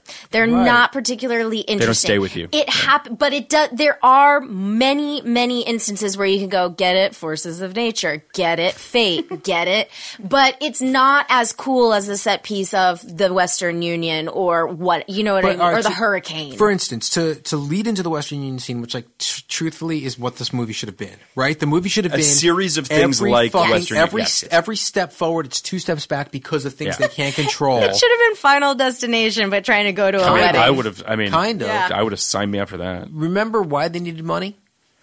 to get To the get a car? But why did they not Oh, have because money? she lost her, got her wallet stolen because Right. Ben was taking a nap, which was also like, once again, you're just like, wait a second. In a laundromat. Yeah. So I'm basically pitching you have every natural disaster and force of Yes. nature at your disposal in this movie. You are, Earth, you are wind, explicitly fire. you are explicitly selling me on this idea that like everything that the earth can do to conspire against you is going to happen, and you have some fucking bum steal the wallet. Like they could have literally been caught in a flood, holding on to trees, and the wallet could have gone down the water, and that could have been because obviously they had to lose money. That's I'm having chill that's factor. this game. Flashbacks. It's oh, Chill factor. Chill factor. I this is not as bad as chill factor, So then Ben and Sarah but it start. feels similar to. What's interesting too is outside the Western Union is also the moment when Ben, as I said, kind of says fuck it, but then he starts like making out with her in public. Yeah. Like he leans in, he kisses her with the fire and the whatever. They go back to the motel. They're busted by the old people for lying. and then they make out more, or you think they're making out, and then it's revealed that it's actually Maura Tierney making out with Strickland, right? Yeah. And that was a moment for me where I was like, fuck that. Like, that was because it felt I didn't like it because it was protecting Ben. Yep. Rather than doing something that felt motivated on the Maura Tierney side. She didn't even seem into that guy. She wasn't. She seemed bored. He sucked. He does suck. The Phil Collins thing when he sings Phil Collins to her, I was like, what is this? What a weird scene that was. in not the worst voice ever. Like that No. was the weirdest part of that. I I was was like, like, this isn't bad. This is the thing, and see, okay, I'm sorry, but I love that song. If we had more time with any of these real characters, we could have actually seen that Maura Tierney's character really did leave the star of the show back in Savannah, and she really is compromising by marrying knucklehead Ben, like meaning compromising in the way that her parents see it, right? Like she is the force of nature going against her parents, going against the town, going against her culture. But if we don't get any time with them. all right, so, that's weird comp. Weird comp alert. Yeah. Superman Lives. Okay. Superman Lives does a very cool thing Superman in that. Returns? You know what I'm talking about. Superman Returns. Okay. Brandon Routh. Yeah. Does a very cool thing in that movie. You know what I'm talking You know what I'm talking about. I think Superman Lives is the tagline or something like that. Superman, Flies forever. again Superman or- Forever. Superman and Robin. There's a very cool thing in that movie, and that's not make James Marsden suck. Yes, absolutely, because it makes it true. interesting. Because the Yeah. whole movie you're like, if she goes with Clark, we lose this decent guy. That Yeah. was the most Superman Returns. That love triangle was the most interesting part of that movie, and that's saying a lot. It shouldn't have been for a Superman movie, Yeah. but I agree with you. Yeah. It was actually smart. It's a bold stroke, Yes. and I wonder, and I don't even know the fucking answer, but like if in the reimagining of this movie where Reese is playing Maura Tierney and all this other stuff happens, like what would it look like if this guy was cool? Was cool, If this guy yeah. not like cool like the fucking quarterback, like actually like A charming. decent guy that you What if he's bought. Paul Rudd? You Yeah. know, it's always like Yeah, what if yeah. he's Paul Rudd? Yeah. Then like how do you go through this movie? Well, because you this know? is, again, and I don't mean to say this again, but again, this comes down to casting. Like, it comes down to, had these roles been cast better, they would have popped more. Because the script, to your point, is not servicing these ancillary characters in a very good way. Like, it's just not. So, if it's cast by people that you're rooting for, then all of a sudden it changes everything. It would be So, better. it would be better. I've come around to your point, but it took me an hour and 42 minutes, but I feel like we did it. Well, that it would be better. Clark is like, We're well, talking I- as long as the movie is. I It's, don't we're, know. we're longer than the movie. We do Let's- that. We do literally that every every week. podcast. But so just to keep moving, because Yeah. we need to keep moving, we now get to a place again, which I was like, this was stupid. But her convincing Ben to strip for So money. I like this scene. Okay, I'm please. gonna say Defend it, ride for it. Honestly, like it's dumb. It's so dumb. It's cute, though. But the actual dance that they do on the tabletop, I giggled a couple All of times. I will dissent, obviously. I don't like this scene for two reasons. Okay. One, don't like the setup, obviously. Like, I just like that. We've also seen it how many times? Detroit Rock City did it, yeah, but this does it. You know, this does the whole gay panic thing. But I can let that go. It's Right. 1999. Yes. If you're going to do this, oh my God, get fucking naked. Okay, Like- he never takes his He doesn't shirt even take his off, shirt off. which was weird. Like it was totally a. Do you think it's because Ben Affleck at this Yes. time doesn't have the physique to be able to pull it But off? isn't that actually kind of I cute? agree, I And isn't it? So if And rom coms are all is about already fucking out at this yeah, point. if rom coms are all about being cute, isn't it kind of cute that like he's this like skinny book jacket writer, but then starts to have fun with it? Although I will say, when Ben Affleck starts to have fun, which he does in this scene, it's infectious. Like once again, it's not this. It's not as strong of a moment as when they're fighting in the hotel room, but there was a little glimmer of that goofy Ben Affleck that yeah. I love. I think to my point, the far bigger sin in this scene is not going further Yeah. with what you're talking about, because there is, and then it goes away. Yeah. Like it's like, all right, we got what we needed out of him. He's opened up. That's enough. Oh no. You're playing a gay panic beat. Get this guy to go all the way and face his fears. I You know? agree. I'm going to say this again. I agree with both of you. I'm going to say this, though. I do think that Sandra Bullock is having a blast up there on the stage. She's awesome in this scene. And she's having a great time. And that is infectious. And so much so that you start to see Ben getting into it. So that part of it is fun. We're all saying the same thing, it's just, which it's is the periphery against of it, almost despite itself. Yeah. It starts to work, and then they lose their nerve. Yeah. Also, I do know that this scene is played for laughs, and I understand. But by the time we shoot this scene, we're in the South. And so if you're in a gay bar in the South, the guys it's a Southern gay bar, meaning like it's probably less flashy or out as a gay bar, and so which is clear. Right. There's no signs whatsoever that make it look like a gay bar. Right. And so I mean, I guess I don't really know where I was going with that. I guess what I'm saying is I don't know. I guess as a straight lady, I shouldn't be talking about if something is, I don't know. I didn't find it, like I thought about it. I actively was like, in 2018, I'm sitting here watching this scene. Yeah. Is this truly tone deaf and offensive?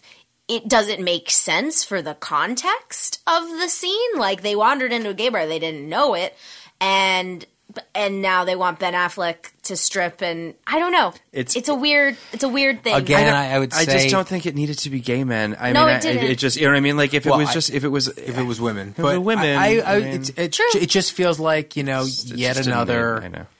moment in search of a setup. Yeah. Well, it's a wasted the gag. opportunity. That honestly, you know that's what it is, because the reason it can't be women is because we're all looking at Sandra Bullock, and so it has to be the guys, right? Because the joke that we're ultimately going after is, I'm not interested in you. How much for you? Oh no, Yeah. you It's mean, in the trailer. Yeah. no, like, you mean it was a Could have been an all women, like ladies' night. but, and what I'm saying is that Oh, it joke doesn't doesn't play. work It doesn't play. because Yeah. So now we're basically in a race to the wedding for all intents and purposes. And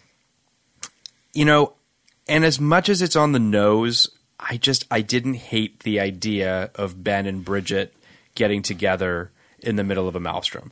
Like I think that as sort of whatever, it worked for me. I just, first of all, I thought it looked really well done considering, and it worked for me. Now, the context, they got together in the eye of the hurricane. yes, And the fact that, like, I mean, I'm a believer that when you pick a theme, that you should stick to it. And this is why I like Game Night so much. And I've said this over and over It's a great again. movie. Like, Game Night has its theme, fucking games, and they play games throughout the movie. No matter what the situation is, they play charades to find out where, like, I don't remember what it is, where the knife is or some shit. So I love that they get together in the eye of a hurricane. That's actually actually exactly the way this should end. yeah. I agree. except you think it should be Sandra Bullock. Well, I think you're saying that for this I think version there- of this, I think there's so Yeah. I think there's so many things that I would have changed to get to that moment. Yeah. But yeah, I definitely think like I think I would have gone with something. Or conversely, I would have built up more Tierney to make that moment work. But Totally. I think that my takeaway from this episode, if I'm being completely honest, is that, and I'm going to compare it again to the Runaway Bride episode that we had, which is the Runaway Bride episode was, we all were kind of laughing at how stupid the movie was. This movie elicited a far more visceral response. It hit some nerves. It's a messy movie. I don't think it works across the board, but it has stuff in it that I think is really interesting. And this conversation has been more interesting. I loved the Runaway Bride episode because it was fun, but I don't think we really got into any sort of. It's just, that movie is just surface. Like, it's totally superficial. This movie, falling on its face many times over, is sort of kind of weirdly falling into some interesting subjects along the way. So for it's that, a I super commend interesting it. comparison. That's why I loved like the question right away, right? Because Runaway Bride, when we did that episode, it's punching up. You got Gere, you got Roberts, you got Gary Marshall, you got $200 million, right? You got like the 9th biggest movie of the year. Like, Made a fucking ton of money. And they tried nothing, right? And on top of that, they tried less than nothing.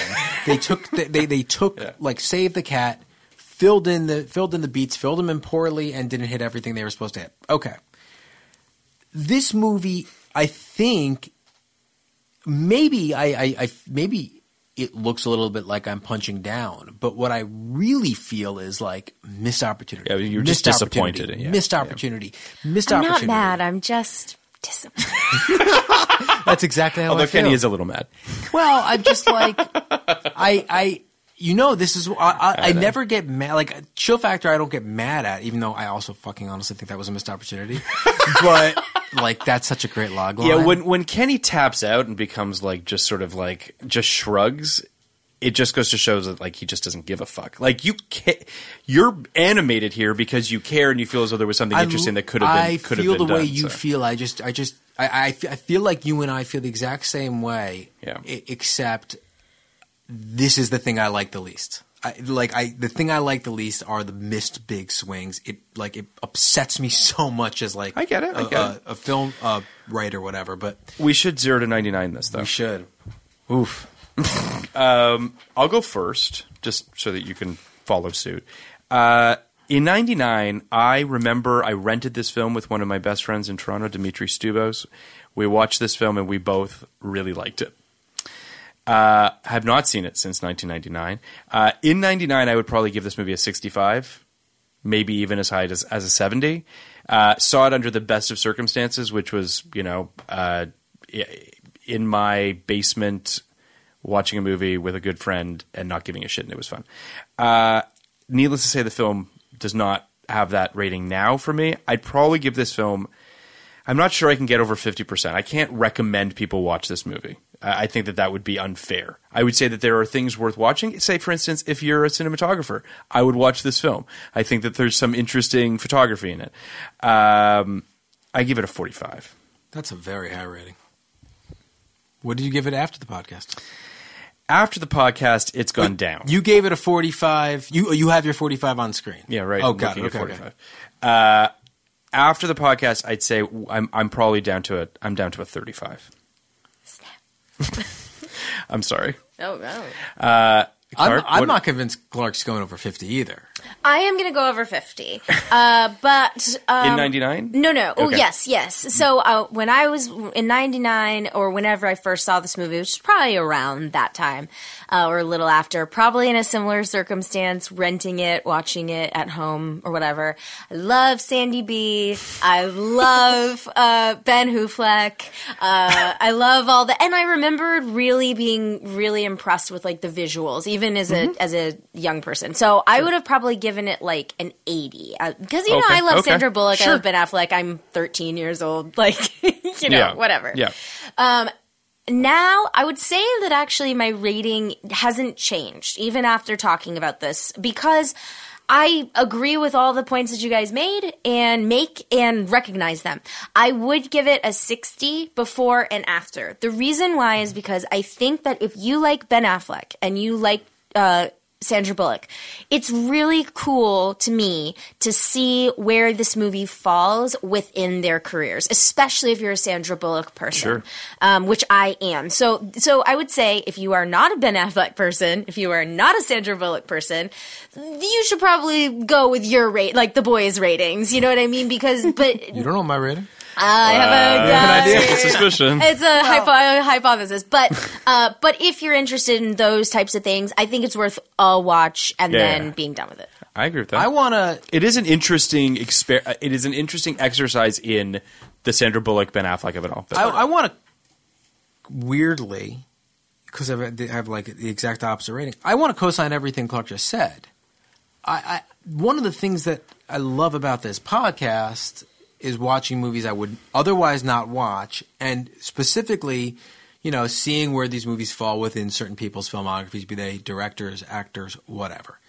I'm happy that I watched this movie. I knew it would lead to an interesting conversation, and it did. That being said,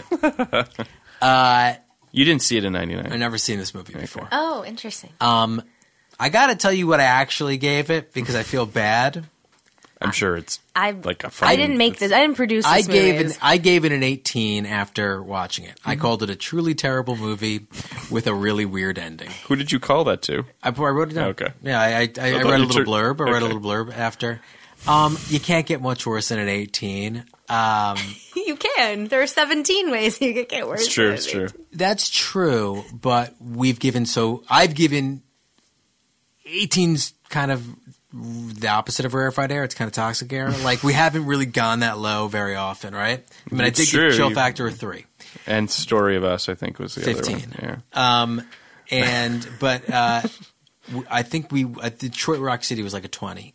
This I actually think is better than Detroit Rock City. It's decidedly better than Detroit Rock City. I think this movie. I fucking hated Detroit Rock City. I honestly think this movie weirdly goes up a little bit because of the quality of the conversation it brought. I'm going to give it a 22. Going up from an 18 to a 22 for a movie I truly despised is quite an accomplishment. So, I mean, to be fair, I was at a 35. You know what I mean? No, we're in the same ballpark. We're in the same ballpark. I'm giving it more credit than you are, but I mean, I think that this movie is just it brought a very interesting conversation to the floor. I enjoyed talking about it. I think that we got to talk a little bit about. We'll talk some more Ben Affleck when we do Dogma. A little bit, yeah. So we got a little bit of that to we can do some more specifically some Kevin Smith. What's Ben so Affleck, interesting about Dogma? We didn't talk Chasing Amy obviously here. Yeah, what's so interesting about Dogma and Affleck is he's with Damon in that. He is, and he plays a very high status character, and he's very confident. Yeah. Like he had it. It's whatever. It doesn't matter. Anyway, so we'll talk about that. Weird movie. Some of us liked it. Some of us didn't. Next week, we're doing another Force of Nature. Wow. Yeah, I guess. We are doing one of. The second biggest movie of 1999 in the box office, and also, this movie did. What's the biggest movie? Picture. What's the biggest movie in 1999? Well, it's Star Wars. Box office. Oh, what would you say the biggest movie of 1999 is? It's a stupid question. It's a stupid question. Yeah. With absolutely no criteria spelled out for you, but what would you say is kind of like the biggest movie? I think I know what my answer is. I think I'm going to say The Matrix. It's The Matrix. Yeah, it's the answer. All right, great. I think this is probably number 2. Yeah, it's hard to say. I think that because I was looking at the box office, obviously, again, and just being like, we're doing Sixth Sense next week. Yeah, sorry, we're doing for Halloween. For Hallows Eve. Because it's a spooky movie. But I think that it's crazy to think that it actually beat Toy Story 2. Like at the box office. That's actually a kind of insane thing. That is insane. You know what I mean? Like to think about what this movie accomplished commercially and culturally is insane. It's bonkers. When you watch the movie, and I can't wait to do it. It's it's going to be a great podcast. It's obviously an incredibly memorable movie. It's had an incredible cultural resonance over the last 20 years. It really never went away. Yeah. One of those movies, and God, there's so much to say about it. Yeah, it's kind of crazy how big a movie it was. Crazy, because I even think at the time that I saw it, and we'll obviously get into this in the episode, but it was a cultural moment in a way that is just really surprising for a ghost story. Do you know what I mean? Like, anyway, let's save this for the podcast. Come back. It's obviously Sixth Sense. It's truly one of the reasons we're doing Kenny this. And I were going old school with this. Yes, one. No guest. Spoiler: we disagree on this movie. Marginally, not as much as like this isn't going to be a. Do we disagree? I think this is the movie we disagree on most because we probably in terms of your esteem for this film in '99 and mine. Yeah. But it's like this isn't going to be like this isn't a cage match. It's not going to be like Forces of Nature. It is not going to be. Can't wait to talk about that super next week. Interesting movie. Clark, you are on Twitter. What is your Twitter handle? On the social medias, I'm at Clark Wolf, Clark with an E, Wolf with an E. I am at PM Iskov on Twitter. Our podcast is Podcast Like 1999. Kenny is at Nybart. I sure am. Please rate, review, subscribe, Clark, tell your thanks friends. So much. Please come back on Please have me. For a movie. How about for a movie that we all really love? How about that? Great. So it's not contentious. I don't know. I'm up for whatever. This is what the podcast is. No, I wasn't dogging it. I was just saying it'd be nice to see the yin to the yang of this. All right, to this episode. That's all I was saying. You got it. I'm in. Just tell me when. Thank you so much, Clark. All right. Podcast like it. Just podcast like it. Podcast like it's 1999. Podcast like it. You want a podcast like it? Podcast like it's 1999. Podcast like it. Just podcast like it. Podcast like it's 1999. Podcast like it. You want a podcast like it? 1999.